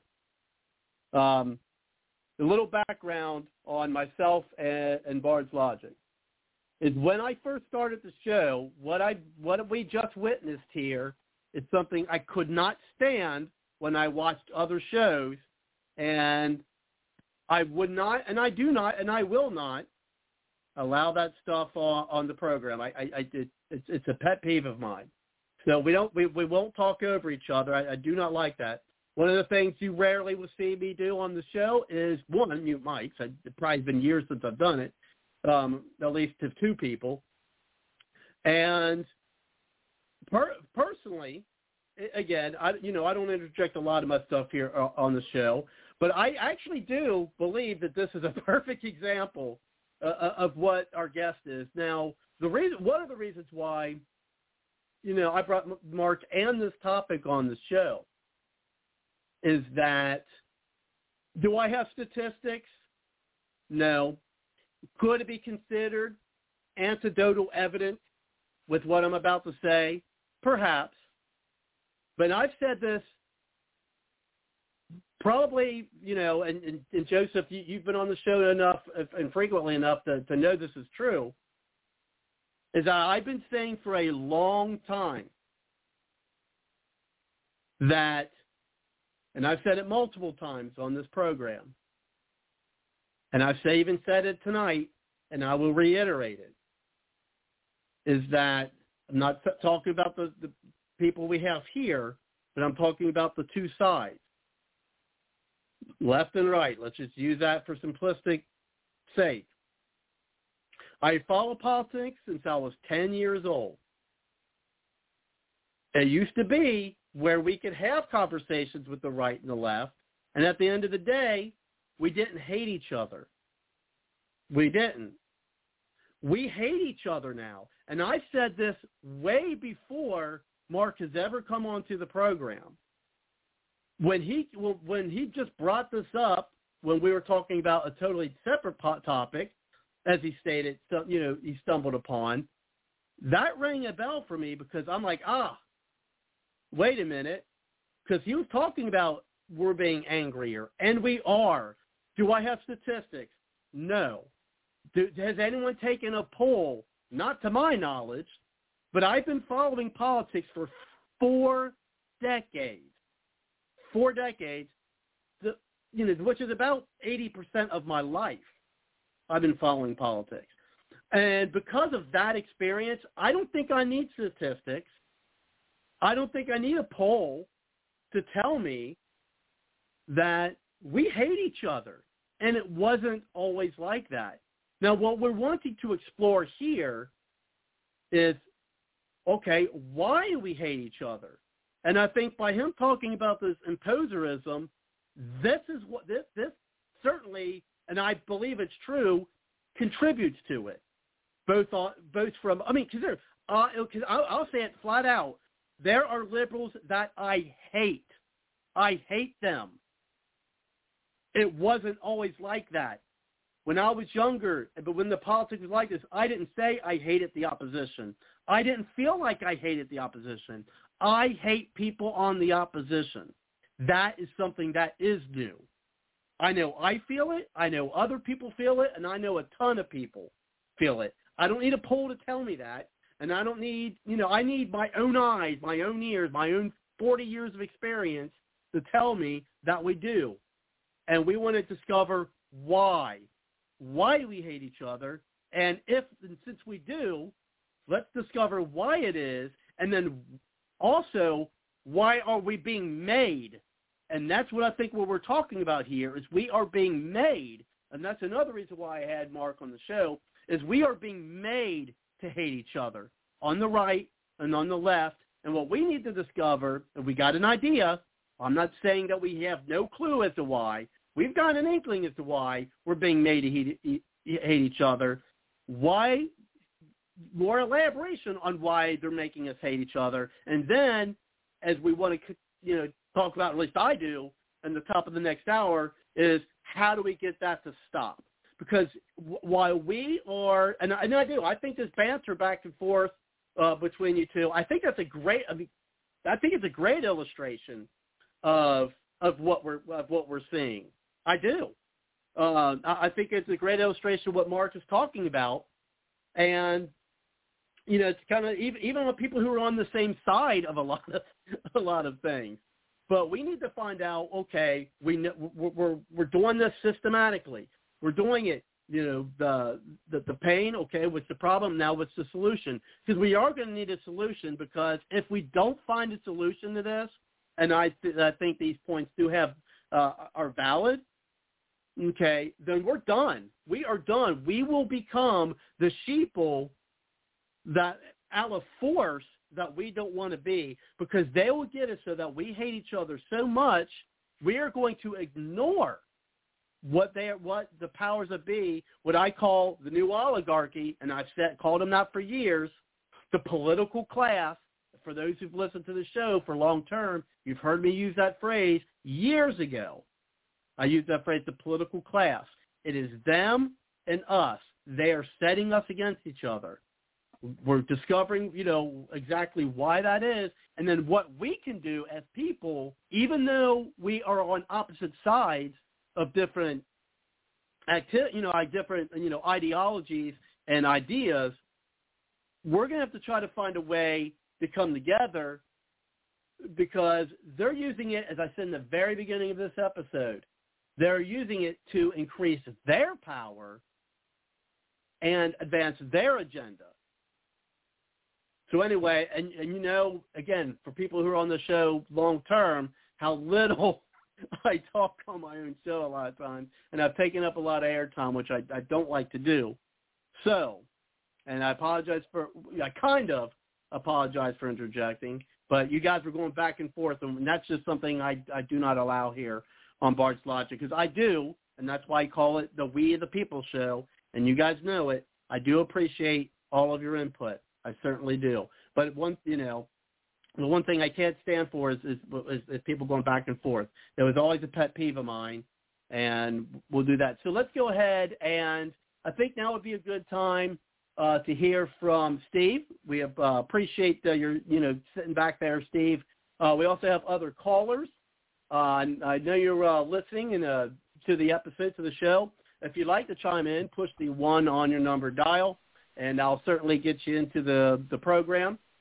And so let's go ahead and bring things back to Steve, and we'll just kind of move forward. Because, again, in 20 minutes, it's going to be the top of the hour. Don't let your mics or phones hang up, because if not, unfortunately, after that time, you won't be able to call back in. But we are going to be talking about solutions in the next hour. So let's go ahead and bring it over to you, Steve. Appreciate your patience. Go ahead. No problem.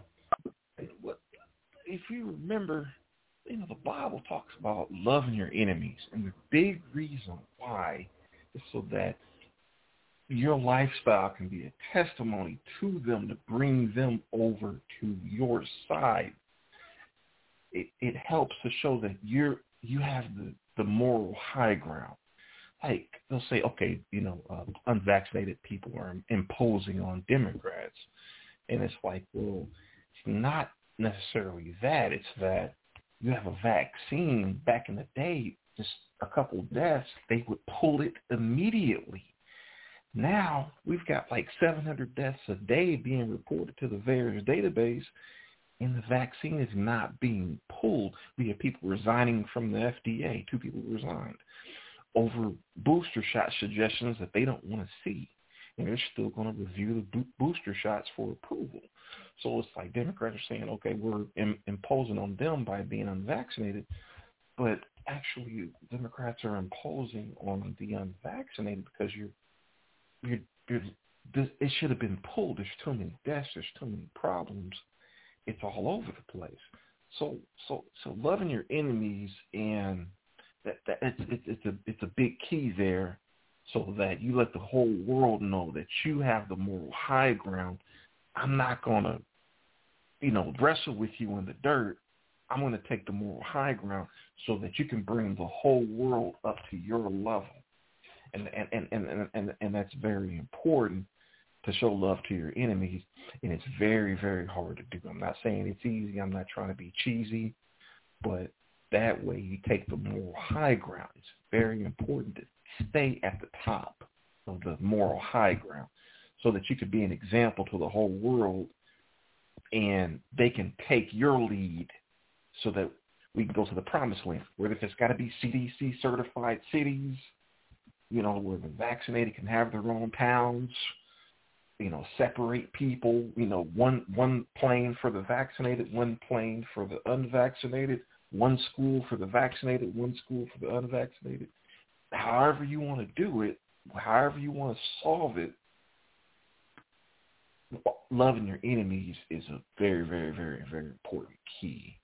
And so, Bart, if you want to go and pick up a caller, you can, because I know they've probably been waiting forever. Well, they're on the line. They haven't hit the 1 on their number dial, so when they do, I will get them in the green room and get them into the show. And yeah, I've not heard the phrase, I'm not a, very religious guy, but actually I'm not, but but I understand, I understand the, the concept, love your enemy, things of that nature. Again, bring them to maybe you can bring them down, to an understanding with where you're at. But yeah, I understand the whole concept, and we could explore that more if we want. But again, as I reiterate, is that, or I used to have a lot of liberal friends. Not a lot, I can't say a lot, but I had a good amount of them, and I felt like that I can talk to them or with them. But now it's almost to the point where you can't. It's just because you can have your debates and then go your separate way. Well, now, you can't even. We're not even talking to each other really anymore. You got people in their separate bubbles. You got the people on the right talking amongst themselves. You have the people on the left talking amongst themselves. And that's just a problem. And maybe we could talk more about what we could do in the solution portion. Mm-hmm. But let's go ahead and bring it back to you.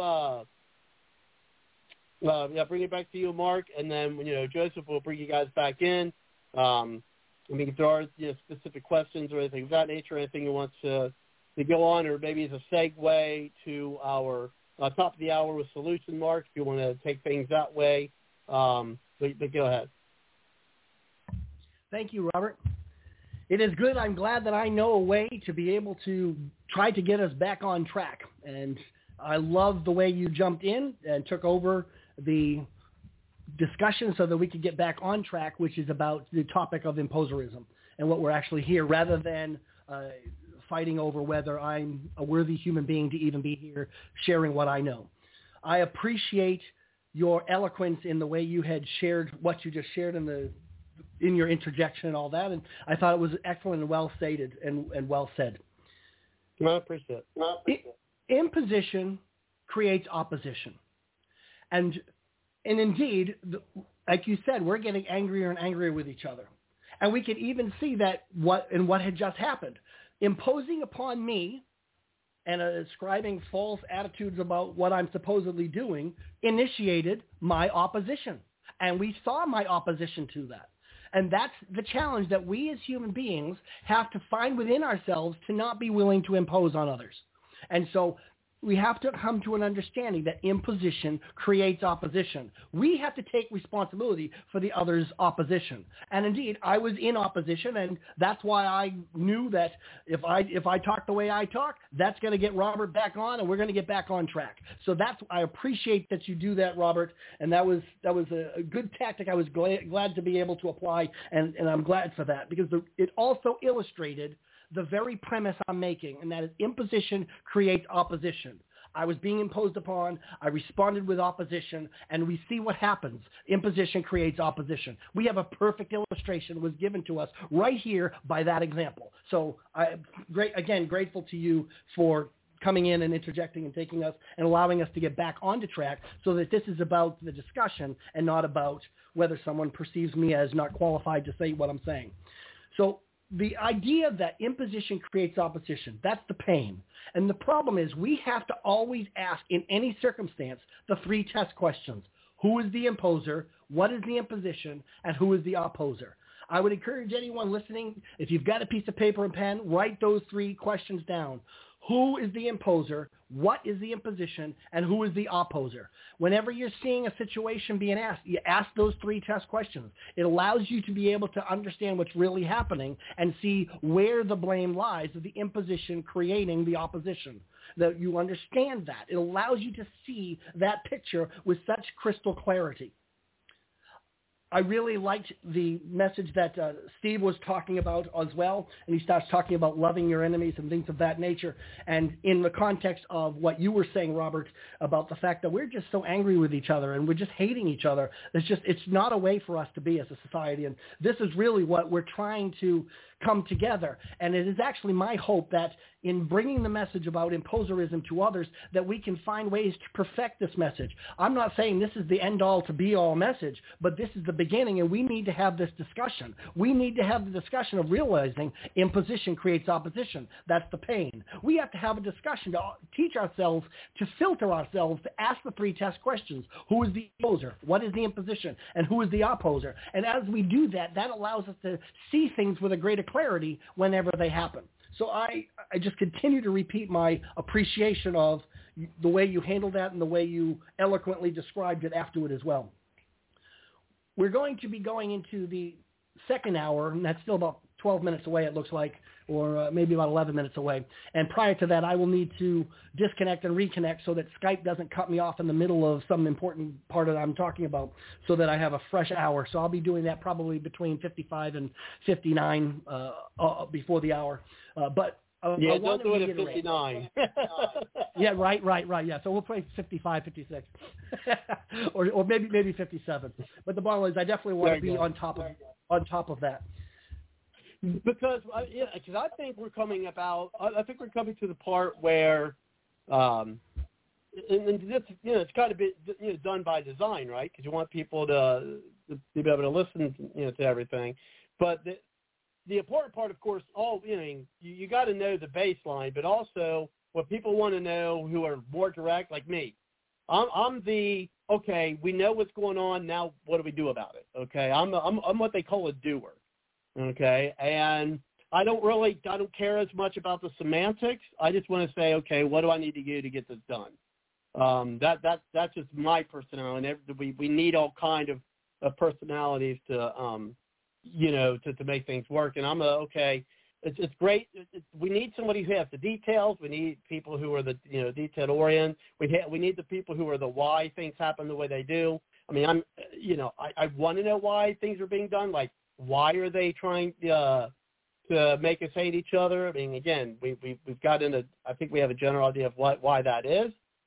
Specifically, maybe some do. I don't know exactly. I've got a feeling of why they're trying to make the citizens hate each other. But I'm so okay. Now, what do we do about it? That's my big thing. It's okay. Now we know the problem. Now, what's the solution? So I'm really looking forward to that portion, of this episode. And so before we get there, I know you got to go back, to cut off and come back on, so Skype doesn't. And we do get some other Skype callers as well. So if you like to get in, just push the 1 on your number dial. We'll get you in. I know a lot of folks, they call in, they just, listening, but we certainly appreciate it. And a very lively show, and I do appreciate that. But also, of course, share the link, whether you do the link or you on one of your podcast apps and things of that nature, to share the program. I'm trying to slowly get the episodes here on like Spotify, but it's a lot of work, and I'm actually working on 2 things besides the show. I'm with 2 new organizations.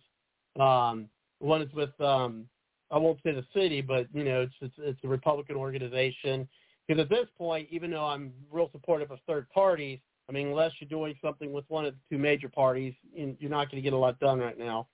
So that, and then I'm working a lot lately with a couple organizations here locally fighting against the vaccine mandate. So there's a bill here locally in my state, House Bill 248, which is trying to go to the legislature to, ban, vaccine mandates, vaccine passports, things of that nature, so that that governments and businesses can't, force people, impose on people, as you were, to get vaccinated. So, I've been really busy working with all of those. So every day it's something going on with different events, and I was at an event Sunday that we talked about. But anyway, so we only got about 7 minutes to the top of the hour. So what we'll do is we did bring you back in, Mark, and then if you have to, yep, okay. So he had to leave from Skype, and then he'll come back shortly. So in that instance, we'll bring you back in, Joseph. If you want to wait till he comes back on for your comments, or if you just want to have a few more comments here before he Skypes back in, so we don't lose, because we could get to that. But I think all important, the solution aspect of why we're having him on the show. But look, go ahead, Joseph, and then we'll bring him back in for the solution part when he gets caught back in. But go ahead, Joseph. Sure. So I'll tell you what I think, and then I could always reiterate to Mark. Robert, let me ask you a question. In all my years of being on this show, you know what type of callers you get and what you're not going to get. And sometimes you have callers that like to call in and stir the pot because they have nothing better else to do. Have you ever known me to do that in any way, shape, or form? Just a simple yes or no. No, I wouldn't say that. Okay. Number two, out of all the years I've been on this show, and there's been many guests that I have partaken on this show, have I ever had a guest ever accuse me of undermining them or having a negative tone to me in any way, shape, or form? Yes or no? Until today. Well, that question, I don't know. You've been on the phone for a lot of times. We've had a lot of guests, so I can't remember all those. I'm just being honest. That one I don't know if anyone's ever accused you of that or not. That I can't actually say, because we've had so many people on, and you have been on, which is of course appreciated on the so many years. So that question, I really wish I had a definitive answer for you. Robert, if that were the case, I don't think you'd like me on your show. And if I were the host, I wouldn't want someone who would be on the show just to bash guests. So the answer is, and you know me as an honest, trustworthy person, I've never had a guest say that. And, it was a little bit deviant that you interjected, but it was kind of deviant of how he tried to turn that interjection as if you were implying that I was doing something wrong and that you were coming in to do something right. And that's not the case. The case was, I did give him credit on the show. I did say, I respect your opinion. I did say, you're entitled to believe what you believe in and take that to the court of public opinion. I've said a lot of positive things in saying, that's your right, that's your prerogative. I respect that. However, and I think you will agree with me on Robert, if I'm talking and the mic was open to me, now I could understand if I started saying inflammatory or dropping profanity, yes, but you don't interrupt the person. He was talking about your eloquence. Let's talk about etiquette. A big pet peeve of mine is, don't interrupt me. Let me finish. Unless I'm being an idiot and I'm just being a moron, or you clearly see that my only intention is to stir the pot, which that's not the case, Robert. And people on the panelists on the show can judge that for themselves. Then you let the person finish. It's called etiquette. What he decided to do was talk over me. Not only did he talk over me, he raised his tonality. I didn't raise my tonality. So the question I beg to ask is that the conduct of anyone on this show? Is that the professional, and is that the eloquence of people on this show to interrupt somebody for no worthy reason? If you have a valid reason, then interject. That's fine. I'll be the first to say that's fine. But when you don't let someone finish what they have to say, it's not respectful. And at the end of the day, if you've been doing this for a long time, an important quality is composure. And he didn't have that composure because he started getting angry. His tonality started going high. My tonality wasn't going high. I simply said, sir, let me finish. It's very disrespectful, whether he be a guest or whether he be a panelist. And, Robert, I've been down this road many times with other guests on this show, not with other guests, other panelists. And I've even said, and you've even come to my defense in saying, hey, let the person finish. Let everyone finish first. Don't cut people off unless you have a valid reason. So I'm sorry, but with all due respect, he was cutting me off. And it just shows you're making the show about you and you're claiming you're not. Mark, I actually said positive things towards you. I actually said I respected your opinion. Joseph, I missed that. I missed that last comment where you said. You said, are you talking about me or are you talking about Mark? Talking about Mark, not you, Robert. Not at all. Not at all, you, Robert. Never, Robert. You're somebody who has composure, and you're like me. You know how to keep it, and you're somebody who is going to give someone the floor, and you're someone who doesn't believe in interrupting unless they're trying to be an idiot, and it's obvious they're just calling to stir the pot. And it's obvious they're just calling to have a back and forth, which you know that wasn't the case, because at the end of the day, if I was trying to undermine him, would I have said anything positive about him? Rhetorical question, absolutely not. If someone is trying to undermine you, they're not going to say anything positive or acknowledge anything positive about you. Everything is going to be negative. And one of the things I said in the middle of the show was, hey, I respect your opinion. I respect that you believe what you believe in, and you have every right to believe that, and you have every right to take that to the court of the public opinion and sell that, but I'm not buying it. Now, if that was so offensive and if that was undermining him, I'm sorry. By most standards, in my opinion, not at all. Not at all. Mm-mm. Well, we do have our guest back, and we are at the top of the hour, and I do want to open up the mic there, Mark. At least I think I'm opening up the right one. So if you say hello, and then I'll hear whether it's yours or others. Hello. We have others. Okay, there we go. So we do have other Skype callers.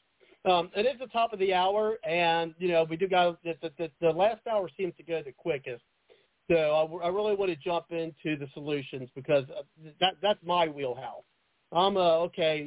Let's get the solutions, and so that's my wheelhouse. So let's go there. Thank you. This has really been an experience, and we have allowed our situation to prove the point of why I'm here in the first place, and that is imposition creates opposition. And we're getting angrier and angrier with each other. And people are using different tactics. They will use mocking laughter. They will use passive aggression. They will use fake praise and say they're praising you while they're actually undermining what you're doing. These are all tactics of fighting. These are not tactics of healthy conversation. Going on for 10 minutes and saying you don't want to be cut off when you only should maybe take 30 seconds. That's another example of a tactic of fighting rather than having discussion. And it goes back to Robert's awesome comment about the fact that we now hate each other. It's not awesome that we hate each other, but it's awesome that his observation is so exactly accurate and that we're hating each other and we're so ready to attack and fight. And the truth is, no matter how you want to misdefine how you understand how I responded, imposition creates opposition. And what we saw was I opposed the imposition. And we proved the point I've made here from the very beginning, and that imposition creates opposition.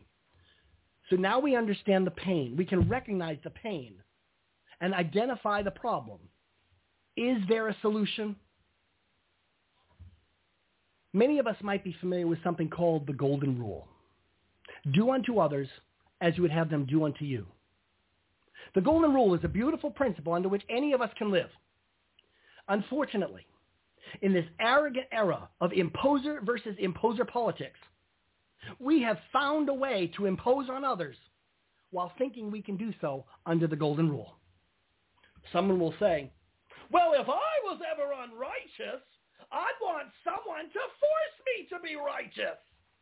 And with that ridiculous argument, someone will rationalize a self-justification to impose on others while pretending they can do so under the Golden Rule. I know how absolutely ridiculous that argument is because I used to say that myself. So I've learned. We have to clarify the Golden Rule. To clarify it, we need to use what is known as a double negative. A double negative is when you put two negatives together, not. They cancel each other out, and it still becomes a positive. So to clarify the Golden Rule, we have to use what I call the reverse double negative Golden Rule. It goes like this. Do not unto others as you would have them not do unto you.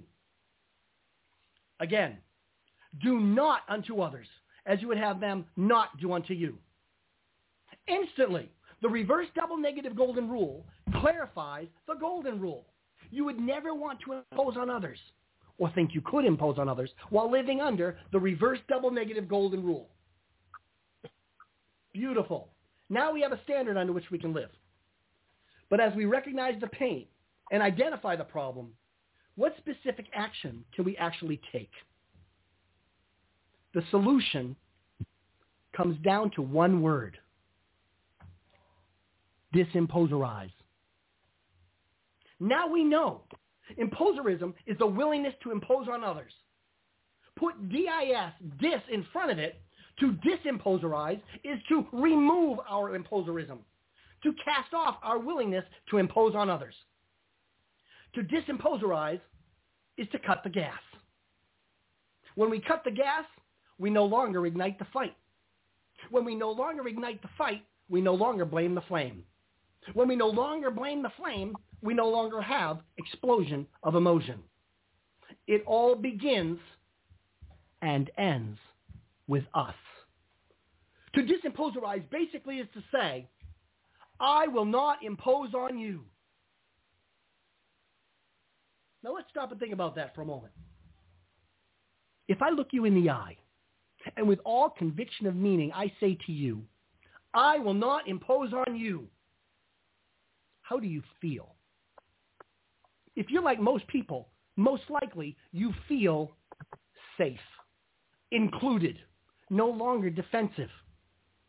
Most likely you feel that I no longer pose an existential threat against you. And you could be willing to work together with me to solve our real problems together in real unity. Most likely you feel free. That's right, free. Free! When I say to you, I will not impose on you, I free you. When we say, I will not impose on you, we free others. When we say that, when we disimposerize ourselves, we free others. And not only that, we achieve 3 key achievements. 1, when we disimposerize ourselves, we disempower the politicians. They can bring no spark where we have no gas. When a politician comes to you and asks you to support something, now you know imposition creates opposition. Now you know to ask the 3 test questions. Who is the imposer? What is the imposition? And who is the opposer? Now you know to disimposerize.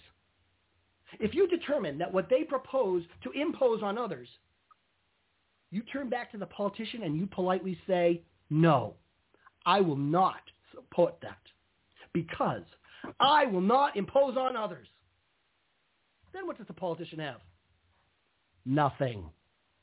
If the politician wants your support, they've got to come back to you with something else that does not impose on others. So absolutely, when we disimposerize ourselves, we disempower the politicians. And when the people lead, the leaders will follow.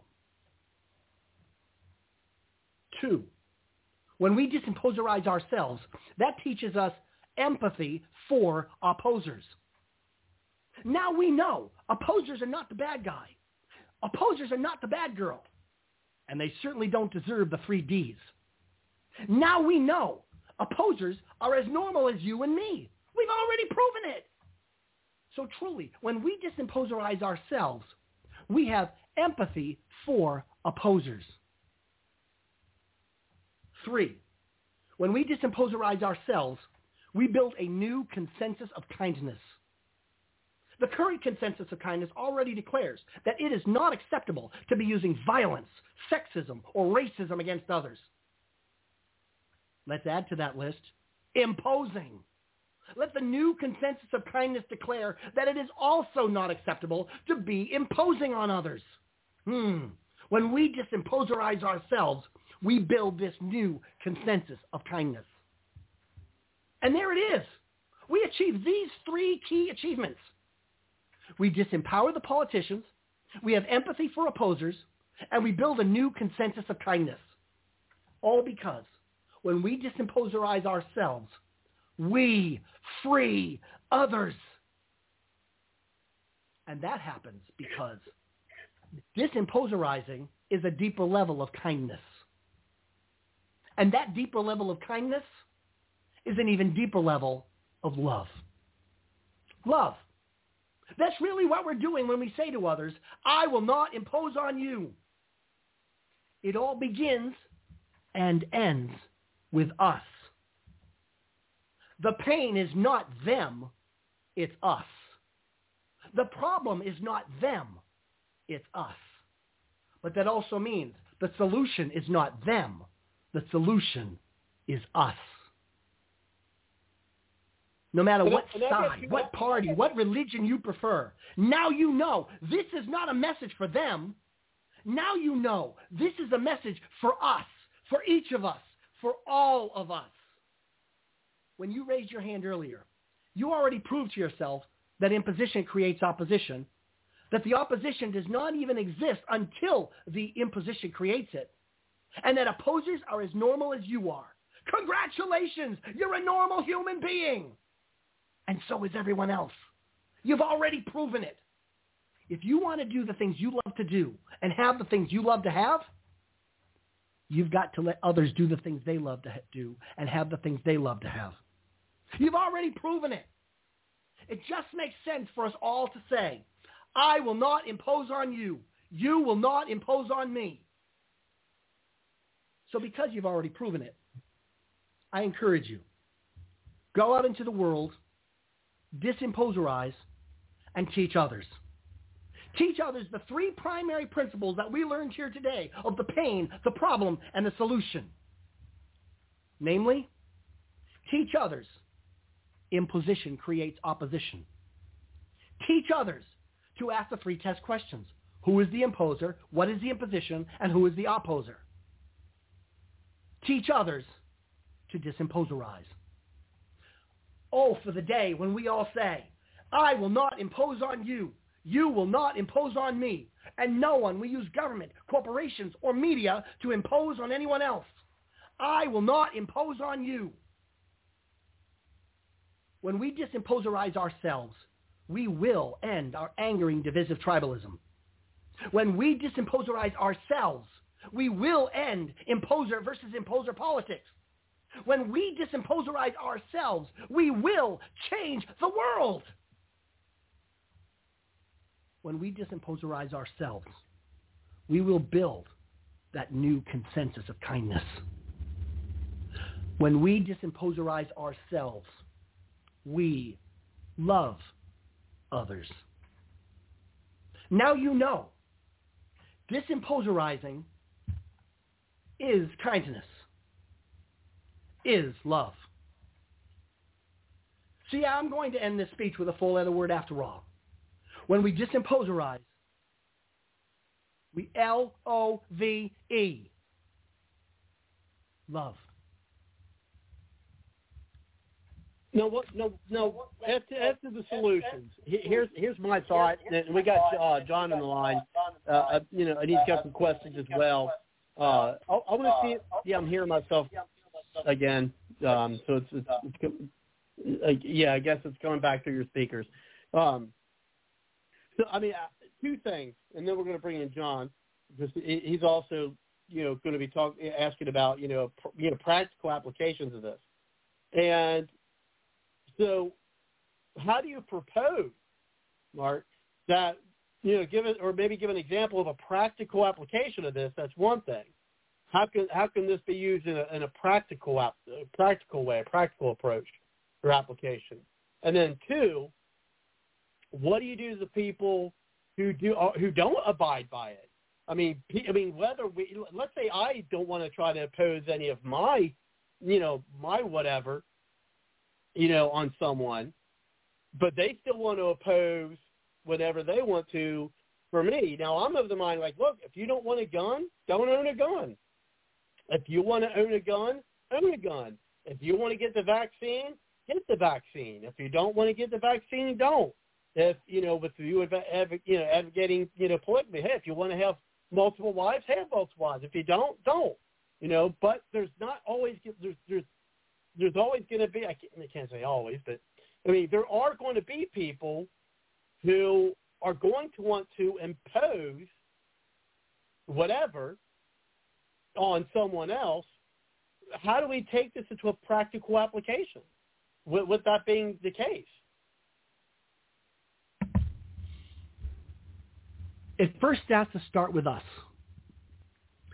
So before we can start going forward, we have to work on ourselves. It reminds me of the book by Stephen Covey, The 7 Habits of Highly Effective People. And the first 3 habits are about working on ourselves, and the next 3 are with others. And that I think that we first have to recognize the pain and the problem, and to see our own imposerism, to question ourselves and question our own imposerism, to put ourselves in a personal inventory, a check, to analyze and investigate, what are we doing? Why am I willing to impose this on other people? I've come as a Christian, and as a Christian, I know the 2 great commandments are to love God as self and to love neighbor as self. And that I have also noticed that there is not one place in the Bible that it ever called for Christians using the false god of government to enforce or impose their doctrines on others. And that's why I see government as idolatry for Christians who turn to that to impose their doctrines. And that by the imposition of doctrines and using government to impose those doctrines, that's actually what taught others to then come back in vengeance and use it to impose back onto them. And so that I believe that we have to learn to identify ourselves first, to recognize where we are at fault. That it's the analogy, when you're pointing a finger, 3 are pointing back at you type of thing. And that our humanity is we're so inclined to impose on others. And that I think that we need to get that message out, that we need to do it ourselves. We need to model it. And then as we model it, encourage others and start having conversations with people with whom we don't agree. And to start letting people know that this is something that we're trying, that we're working on. And when I say trying, I don't mean like it's a new attempt. What I mean is that we're being humble in recognizing that we're probably going to fail, especially in the beginning. That we're going to try to have this idea of disimposing ourselves, and we're going to stumble once in a while. We're going to find ourselves still willing to impose on others. And so that's going to be the challenge. Are you hearing me? Yeah, I hear you. Mm-hmm. Oh.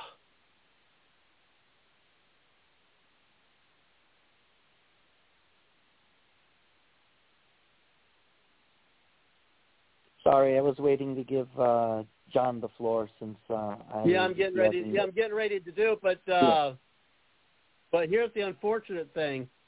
John had a question for our guest, and his call dropped, and he's not going to be able to call. He's not going to be able to call back in. That's a bummer. That's happened to me. Well, before. John, I'm going to go ahead and bring you back. I'm going to bring it back in. That's why I'm not a big fan of calling in through Skype. He's saying he's calling back in, but he's not going to be able to. But John, go ahead. You can pose the question. I think I've got an idea what it's going to be, but unfortunately,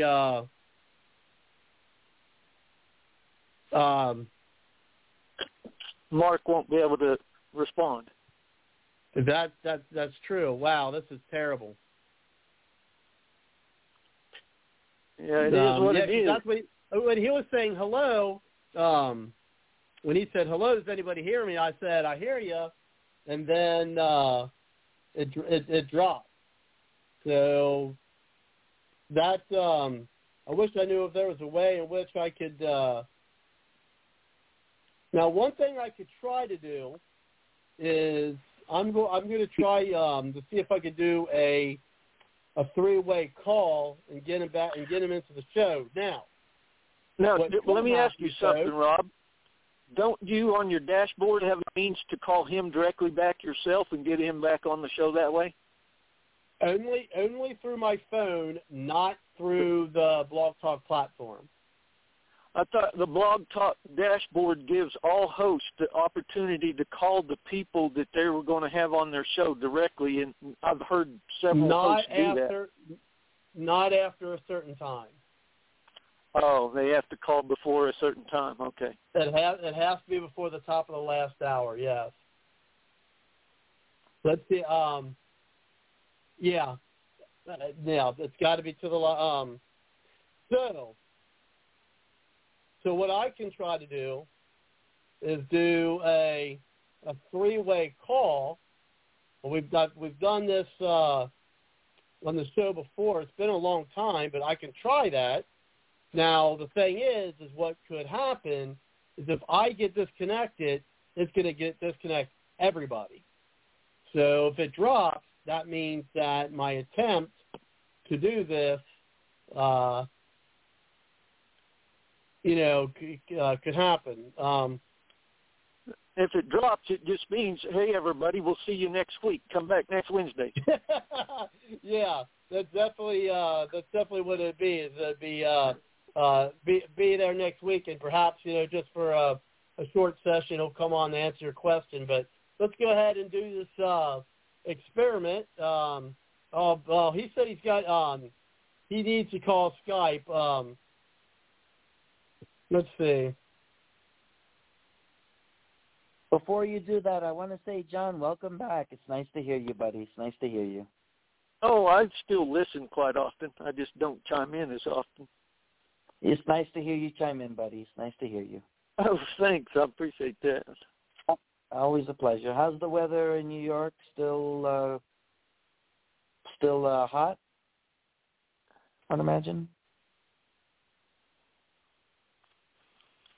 You're talking to me? Talking to me? How's it? De Niro say that? I don't know if John is in New York. Or Joe is in New York. Yeah. John Doe doesn't disclose on these kind of shows where he's from. I'm in the lower 48. That's the best I'll give you. I like that. At least he's in the continental. Even the continental 48. That's all he'll say. I could have alluded to that. Well, that definitely rules out Hawaii and Alaska. So hey, I got something. So that's better than nothing. I'll take what I can get. So no worries.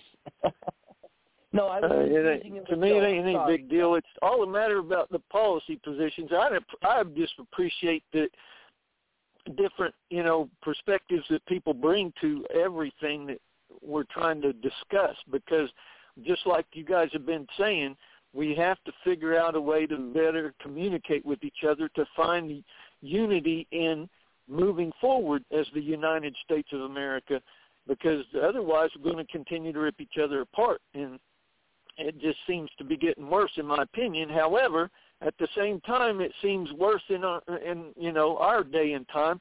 If we look back to history and see what our ancestors and freedom fighters throughout different wars went through, I mean, we still are blessed big time. Now, those that are our fellow men and women that are having to live in the streets or out of tents and under bridges or homeless shelters and stuff, they might have it a lot worse than the rest of us. But it's nothing like we're actually shooting at each other and stuff yet. So, I mean, we're trying to avoid to get to that point. But at the same time, a lot of these people get it in their head, and then this is just my opinion. These people in positions of power, it don't matter if it's in the government or in the private enterprise, corporate world or whatever, they feel empowered.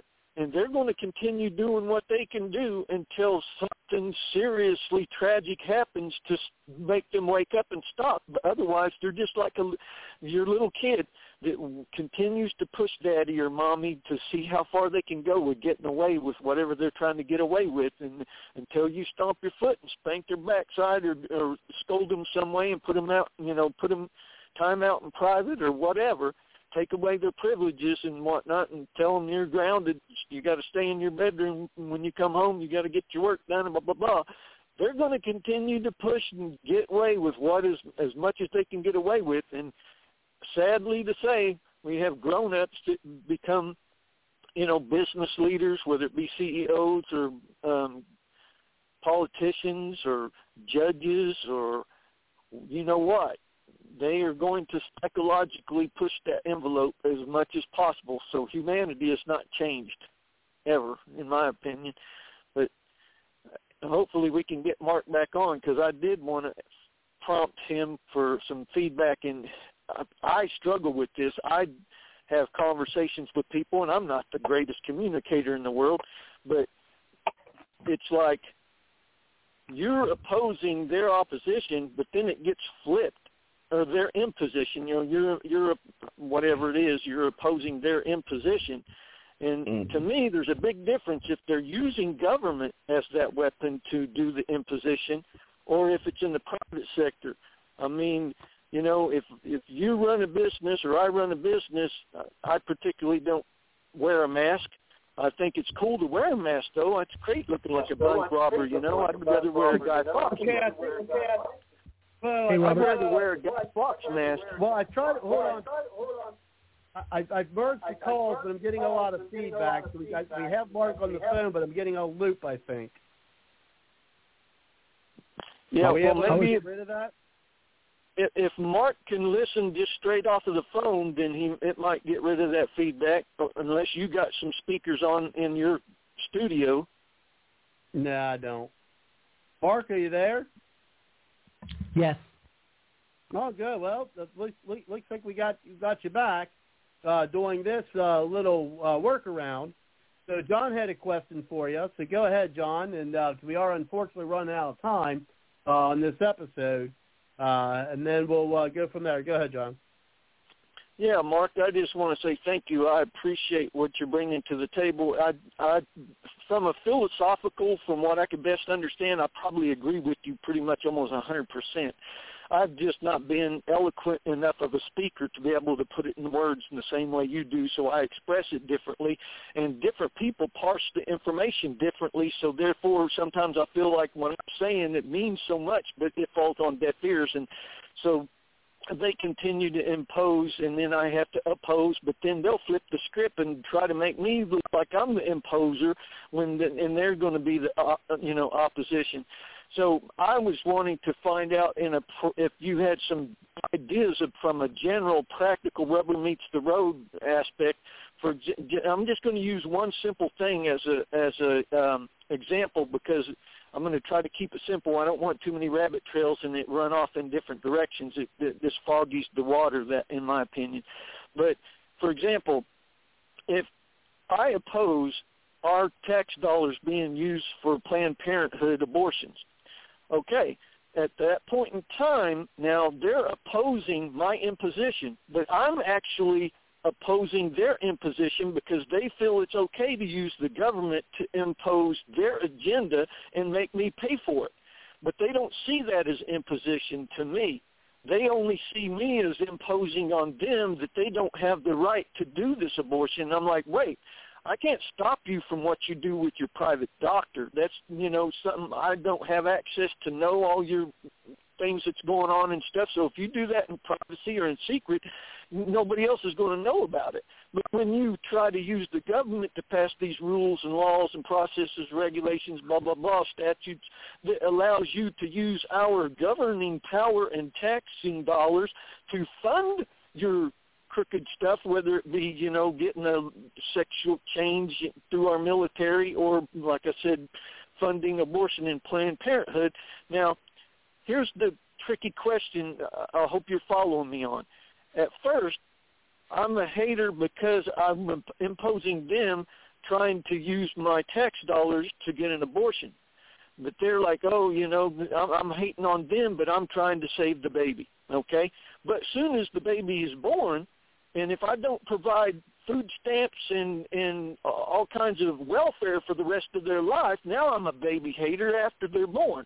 So now they flip the script on me. Now I'm a baby hater after they're born, and I make it the responsibility of the parents to raise their kid. But I'm the hater because I don't think it's right for us to be able to fund all of these safety net programs at the level that we fund them at. Do you see what I'm saying? I do. Where do you want me to? What is it? I'm just curious if you had a practical or help me to find a practical way of managing that kind of conversation, because I still want to achieve what you're trying to do in helping us understand where we're imposing on others, and we have to be able to be respectful of that and love them and not impose on them. But at the same time, we want to try to get the others that are imposing on us to respect and understand what you're trying to communicate, so they'll stop imposing on us. And I just wanted, I was hoping you would help me be a better communicator to help do that. Well, I would say that I would tend to guess that we probably share the same perspective regarding prenatal infanticide. You'll notice that's what I call it. I call it prenatal infanticide because I think that you don't have a right to kill the baby after it's born, never mind before, as well as before the born. I think that when we first take that first inventory of ourselves and see where our imposerism is, we need to first look at ourselves and not look at others, and identify what our own imposerism is and what we're willing, to realize what we're imposing on others and what we can do to stop imposing that. Now, there are real impositions and false oppositions and false impositions, and that's why I said opposers of opposers are not opposers, they are imposers, and imposers pretending to be opposers are imposters. So that's why that was important to express that. In terms of giving you a practical perspective for yourself and the application, because I get it, and that's actually what I think each of us struggles with and wants to do, is that it first begins with us, in our own introspection, and starting to really look at what we're willing and what we're doing to impose on others.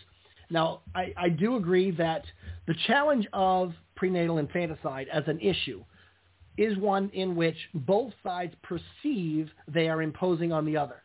That's just the issue of abortion and the issue of doing it in the first place.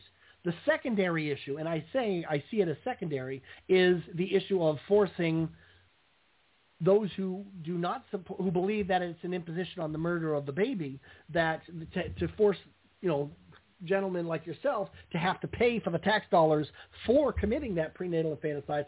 I agree that is an imposition on that taxpayer, on you, and I agree with that. I think that we have to. I don't want to say pick your battles, because I'm not trying to minimize the fact that the issue of prenatal infanticide is a serious battle.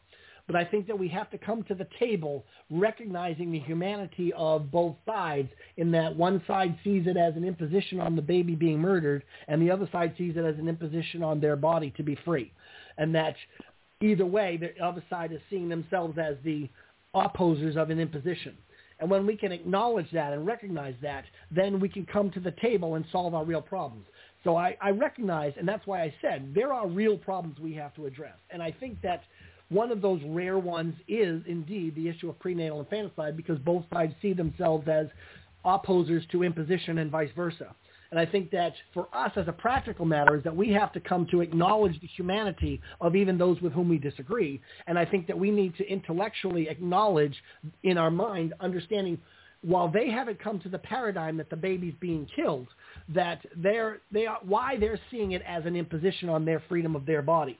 And so that I think that when we can do that, that allows us to be able to come to a debate more honestly and more openly. That doesn't mean it's going to be solved today or tomorrow, but it allows us to at least recognize and analyze the humanity. I think there are other issues like territorial disputes, Israel and the Palestinians. I mean, those types of things, if both sides first start from having disimposerized, then we can come together to solve the real problems together that aren't easily solved, such as prenatal infanticide, such as the territorial disputes between Israel and the Palestinians, and things like that. I'm not saying that this is the panacea for absolutely everything, but if we come to the debates of these issues having disimposerized, and both sides come to it having disimposerized, then we can really find ways in unity to find solutions to work together to solve these real problems. And that's really what I would encourage you to first do, is just start with a self-inventory of your own acknowledgement of what you're willing to impose, and to recognize that, what am I doing that's willing to impose on others that causes others to oppose that? First let's each individually do that. And as we become aware of that, then we become less inclined to be willing to impose on others. And that doesn't mean, for example, that stops or prevents our perspective that the baby's being killed. That doesn't change that perspective, and it doesn't deny that, and certainly when you're coming from that perspective, you believe that the baby's being murdered. That's why I believe that if both sides could come to a disimposerized attitude, we could come to the table and stop wasting our resources fighting each other over it, and actually instead, let's utilize our resources to do the research of technology and actual biomedical care or whatever it would be called medically, to be able to actually allow women to have baby no more that doesn't kill the baby, that we find that solution. I think that we can find a solution together, and therefore the baby would no longer have to be murdered. We could actually find a solution. The baby can live. Their rights are protected, and the woman who believes her body is my body, my choice, she also gets, and everybody has a win-win. We can find a way to have a win-win when we all come to a place of disimposerizing ourselves. Does that help? Well, you're communicating it from your understanding, and I still don't totally grasp the fullness of what you're understanding. But like I said, if I do understand what I think I'm hearing you say, I agree with you 100%. I was more searching for a more practical understanding of how to communicate with others to deal with that. Because when you talk about opposers and opposition and stuff, well, you said like yourself, the other side thinks that, I'm imposing on them. At the same time, I'm thinking they're imposing on me. And you mentioned, too, about them, feeling that they want their body to be free to do whatever they want to do, and I'm trying to stop them from murdering their baby, but I need to understand that they want their body to be free. And I'm like going, I get that already. They don't necessarily always want to kill the baby. They just don't want to have the pregnancy. They don't want to get fat and have to go to the doctor and have the baby removed, whether it be living or dead. They just don't want that whole process at all, so they'd rather have the abortion during the first 6 weeks or 12 months or whatever, not in 12, skip that. But anyway, you know what I'm trying to say, I think. And so they're like, hey, I get that. If I don't want my body to have to go through this, then I need to be able to have some, R42 or whatever it is to zap this problem while it's still in me, so that way it doesn't cause me to have to go into the hospital and pop this doggone watermelon out a hole that shouldn't be bigger than, a grape coming out of it, or having a C-section. Is that, I'm not the greatest communicator, so please forgive me. No, you're fine. You're absolutely fine. I think that, and I have experienced when I've talked to people that are very highly energized on the other side of the prenatal infanticide issue, when I have communicated my awareness that I understand why they perceive pro-life position as being an imposition on their choice to be with their bodies, and that I communicate how I would like us to work together for a win-win solution so that you can have baby no more, I have been surprised that I've actually had people then be willing to talk with me and have a discussion with me instead of the level of vitriolic hate that Robert was describing earlier. Because now what I've done is I've actually, again, back to Steve Coveney's book. I don't want to only make only his book, but he made a good point that people first want to be understood, and that when you understand and express to them why they believe that pro-life is imposition to the prenatal infanticide perspective, and that what you realize is that they want baby no more, then if they understand I'm willing to actually try to find a solution so that both sides can win, and both sides, the woman can have baby no more, and we can no longer have the babies being killed. That we find that we work toward a medical solution that allows us to somehow transfer or transplant a baby to surrogacy somehow, so that the woman has baby no more and that baby does no longer die either. That we find out that solution. We could have a discussion. I'm finding the ability to have that conversation with people who otherwise respond in anger and hate,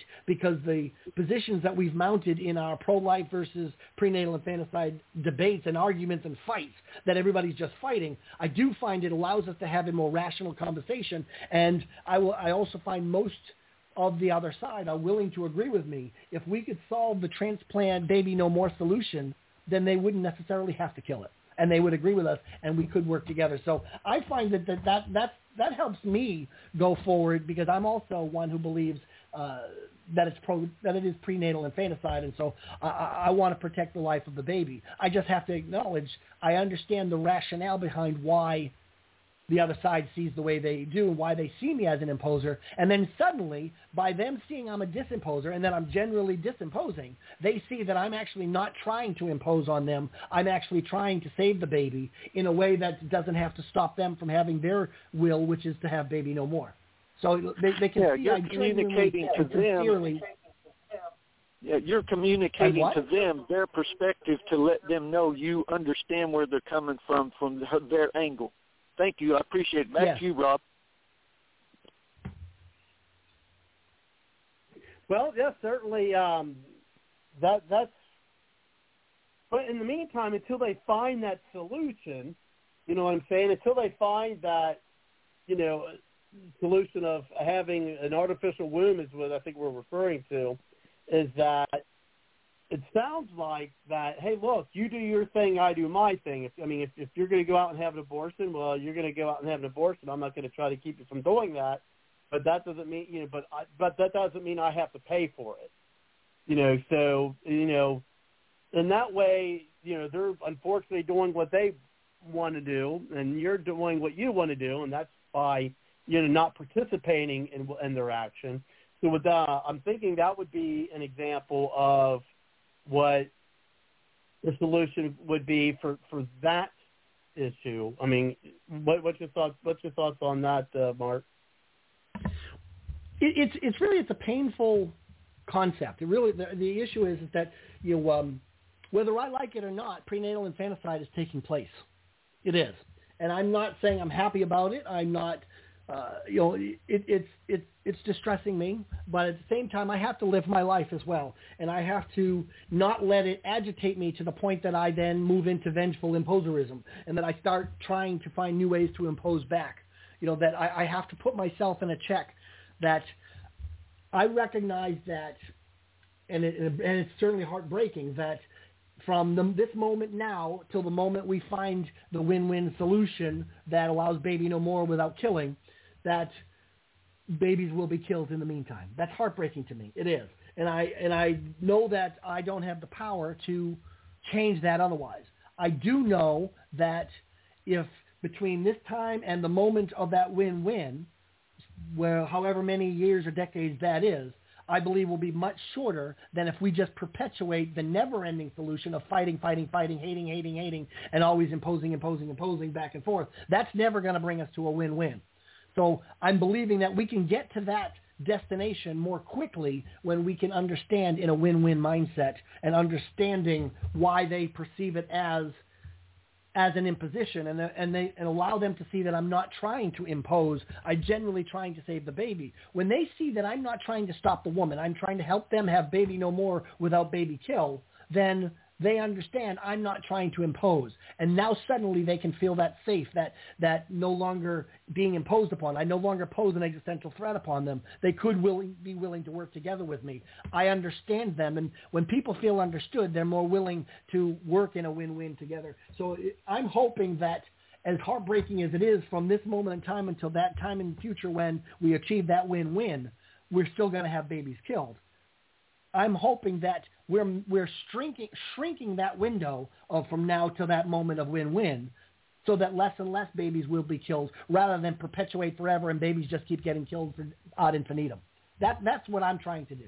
Or at least that's how I handle it emotionally for myself. And I certainly continue to recognize that the separate issue, and you have to learn to separate issues, the separate issue of using taxpayer dollars to fund that then becomes the imposition against the taxpayer. And that's a second issue. And I think that's where, as a practical matter, it becomes important to learn how to isolate the different parts of the argument, the parts of the problem. Prenatal infanticide is separate from the taxation of support for free Planned Parenthood and all that. So I think learn to identify that and ask the 3 test questions in both issues, the prenatal infanticide issue and then also in the taxation issue. And that allows us as individuals, when we are asking ourselves these test questions, we can understand it more clearly, I believe. Robert. Well, and does that answer the question there, John? Yeah, for the most part. It's just, each one of us parse information differently than the others, and I say things the way I say it because that's the way it makes sense to me, and I understand the definitions of the words I use the way I understand them, and Mark's doing the same thing, trying to help us understand that from the perspective he is, and some things, because of the words he used, just may not click the same way as it does for him, but I think I understand. But you never really know till the rubber meets the road when you try to practically apply it, and then you realize, part of my issue is I'm just not the greatest communicator in the world, and I'm always having to work on being a better communicator. But, yes, I appreciate everything. Thank you very much, Mark, and thank you, Robert. Back to you. Well, and seeing as we, still have folks on the line, seeing what time it is, knowing how much time I've got left before I have to close things out for tonight, what I'd like to do at this point is we would need to do our closing comments for this evening. It was definitely a spirited discussion tonight, I will have to say. But certainly, you enjoy it. Some of it I was like, but especially when I felt the need to impose myself, guys, on the conversation. But let's go ahead. We're going to have to go to our closing comments. Each person's got about 2 minutes for their comments, on the conversation tonight, or the topic, I should say, tonight. And we'll the way we'll do it is we will start with you, Joseph, and then Steve, and then John, and then we'll give the closing comments to you, Mark, and then I'll close things out myself. So really appreciate everyone coming on this evening. Looking forward to hearing from folks next week. And, of course, again, certainly appreciate your input. So let's go ahead and go with closing comments. Start with you, Joseph. Go ahead. The pain. Millions of Americans who've lost everything, while the politicians who made them lose everything still want to maintain that this is a public health crisis. The problem, the occupiers in chief in office who stole power that was never meant to be given to them. The solution, Republicans take back the House in 2022 in the Senate, make the occupiers in chief lame ducks, and in 2024, we reelect our rightful president, Donald J. Trump. Always a pleasure to be on the show. Look forward to being back on next week. Thank you, Robert. Thank you, Joseph. Appreciate it. And, wow, I really hope all that happens. I do. Because, frankly, I don't know how we can turn some things around without that very scenario. But we're certainly going to be talking more about those things in the upcoming weeks. That is for certain. Go ahead. I'm having a brain freeze. Go ahead, Steve. All right, guys. So it's a great show. And just come up with a plan B. What country would you want to live in that's not Western, that's not being pushed a vaccine or an Australia-type situation? What country would you want to live in? In my opinion, learning a second language could be very valuable in the years in the future. So come up with a plan B course, plan A, get your representatives involved. A lot of people are talking about this stuff's unconstitutional. It's not going to stand. They expect the Supreme Court to just shoot it down. And a federal judge actually knocked the healthcare worker mandate in New York State, actually knocked that down. So they're starting to knock it down. But come up with a plan B, just in case if everything goes left. You won't have the extreme situation of being a refugee in a country and you don't even know the language. But guys, great show. Have a good week. You too. Appreciate it there, Steve. And then, John, we'll bring it to you. Yeah, everybody, whenever the politicians pass rules, laws, process, and procedures that burden and encumber you, therefore abridging your pursuit of happiness, they've committed extrinsic fraud, and they've destroyed the legal effect of your private property, which is you determining the burdens and encumbrances of you. If they aren't willing to extend to you the same privileges and immunities, Articles 4, Section 2 of the United States Constitution, same privileges and immunities, they're committing extrinsic fraud and they're destroying your public property. They're not being held accountable. So we got to figure out how to solve that solution. Thank you so very much. See you next week. You have a good week. Well, it sounds good. And then we've got some closing comments from yourself. And then when people had the 2 minutes they could have used, so that does leave up a few more minutes for you, Mark. So go ahead. Thank you, Robert. I want to thank you for inviting me here to talk about this idea that I've stumbled across, and I'm really just trying to start the conversation. I really want us as individuals to get back to our humanity, to get back to our humanness. I don't have all the answers. I've stumbled across something that has really been life-transforming for me, and I believe can be so for others. And if others are able to latch onto it, I would hope that they would do so. I believe that this is one of the things that we can do to basically take back our humanity and take back our freedom to be with each other, to live among each other. The idea of this rage of hate, as Robert so eloquently and excellently stated earlier, that's the problem we're having. The way he described it was perfect, and I appreciate that eloquence. And that I really would like to see us bring an end to that. Here we have discussed the three parts of this interview, this meeting here tonight on the Bards Logic Political Talk, was simply to go through the three sections of the pain, the problem, and the solution. And I hope that anyone hearing this can now actually walk away and remember the three parts, to remember the pain. Imposition creates opposition. Write it down if you have to, but imposition creates opposition, so that you're always using it and seeing it through a lens. We learn the problem. We can identify the problem by asking the three test questions. Who is the imposer? What is the imposition? And who is the opposer? Write those down and learn to ask those questions as a lens when you see everything happening with politics, no matter what side it happens. And then the third was the solution, to disimposerize, to basically say, I will not impose on you. Let's learn to do this. Let's learn these three things. I do not necessarily have faith in either of the sides, because I believe the two sides are working together as the two sides of the same one coin of imposerism. And they're just trading power back and forth, back and forth, back and forth. There's an equal distribution of the number of years. They're just trading it back and forth. So I don't actually have faith that anyone taking it back one side or the other is. I think that's just tribalism, that we're being trained like monkeys to act like heuristically, that we just react, that we think our side is the righteous side and we're going to solve that. I don't believe that works for us anymore. We have to rise above this. We have to end imposer versus imposer politics. We have to end our tribalism and our divisive tribalism.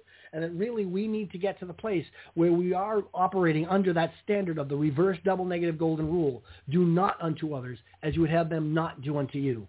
This is what I believe is what each of us can do, because when we can see this in ourselves, then we can limit ourselves and not allow ourselves to be exploited by the politicians of either side. We can have compassion. We have empathy for opposers.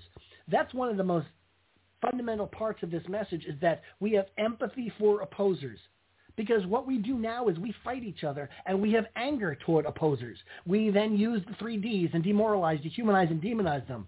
But we need to have empathy for opposers because we understand their opposition only was created by our imposition. When we understand that, we can really be kinder to other people, and we can finally work together. And even though we may have disagreement of ideology, we can find ways to have win-win. That's what I'm pleading for each of us to do, is to walk away with what we learned here tonight of the pain, the problem, and the solution, so that we stop imposing on others and we allow others to be free as well. And the more we let others be free, the freer we can ourselves can be. That's what my message here has been tonight. I'm not the perfect solution, but I believe that this is the beginning of a discussion we all need to take.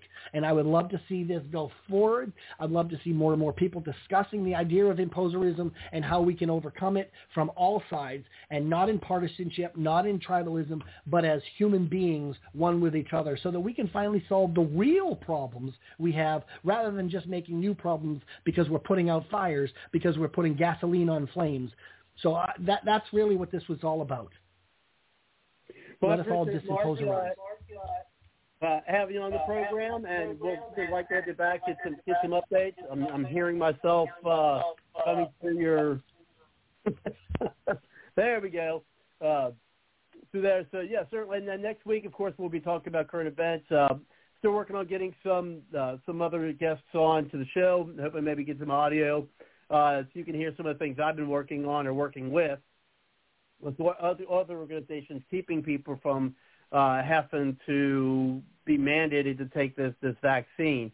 Because, I mean, I think that, Biden's speech was basically the most fastest speech we've had in this country.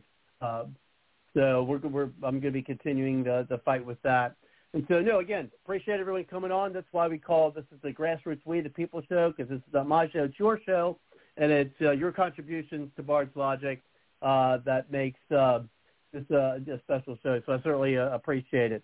And so what I'll do is, of course, as I do every night on the shows, I do end the song by Aubrey Ashburn. She doesn't do music anymore. She does art, and one day I will have a piece of it, so when I can afford it. But anyway, take care, folks. We'll see you next time. And good night. And let's take what we learned with us this evening and bring it out there. And hopefully people will follow our lead. And again, we could oppose each other, but, let's not hate each other, because that's not good for these United States of America. So thanks again, folks. Take care, and good night. Good night, Robert.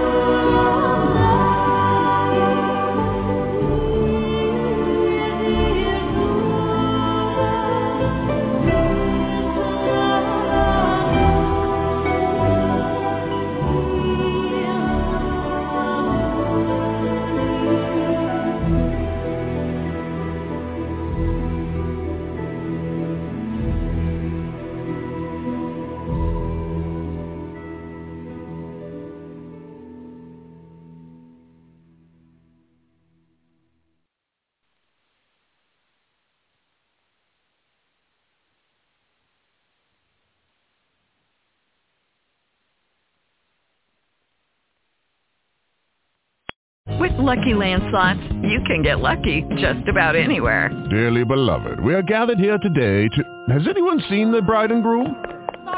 Sorry, we're here. We were getting lucky in the limo and we lost track of time. No, Lucky Land Casino, with cash prizes that add up quicker than a guest registry.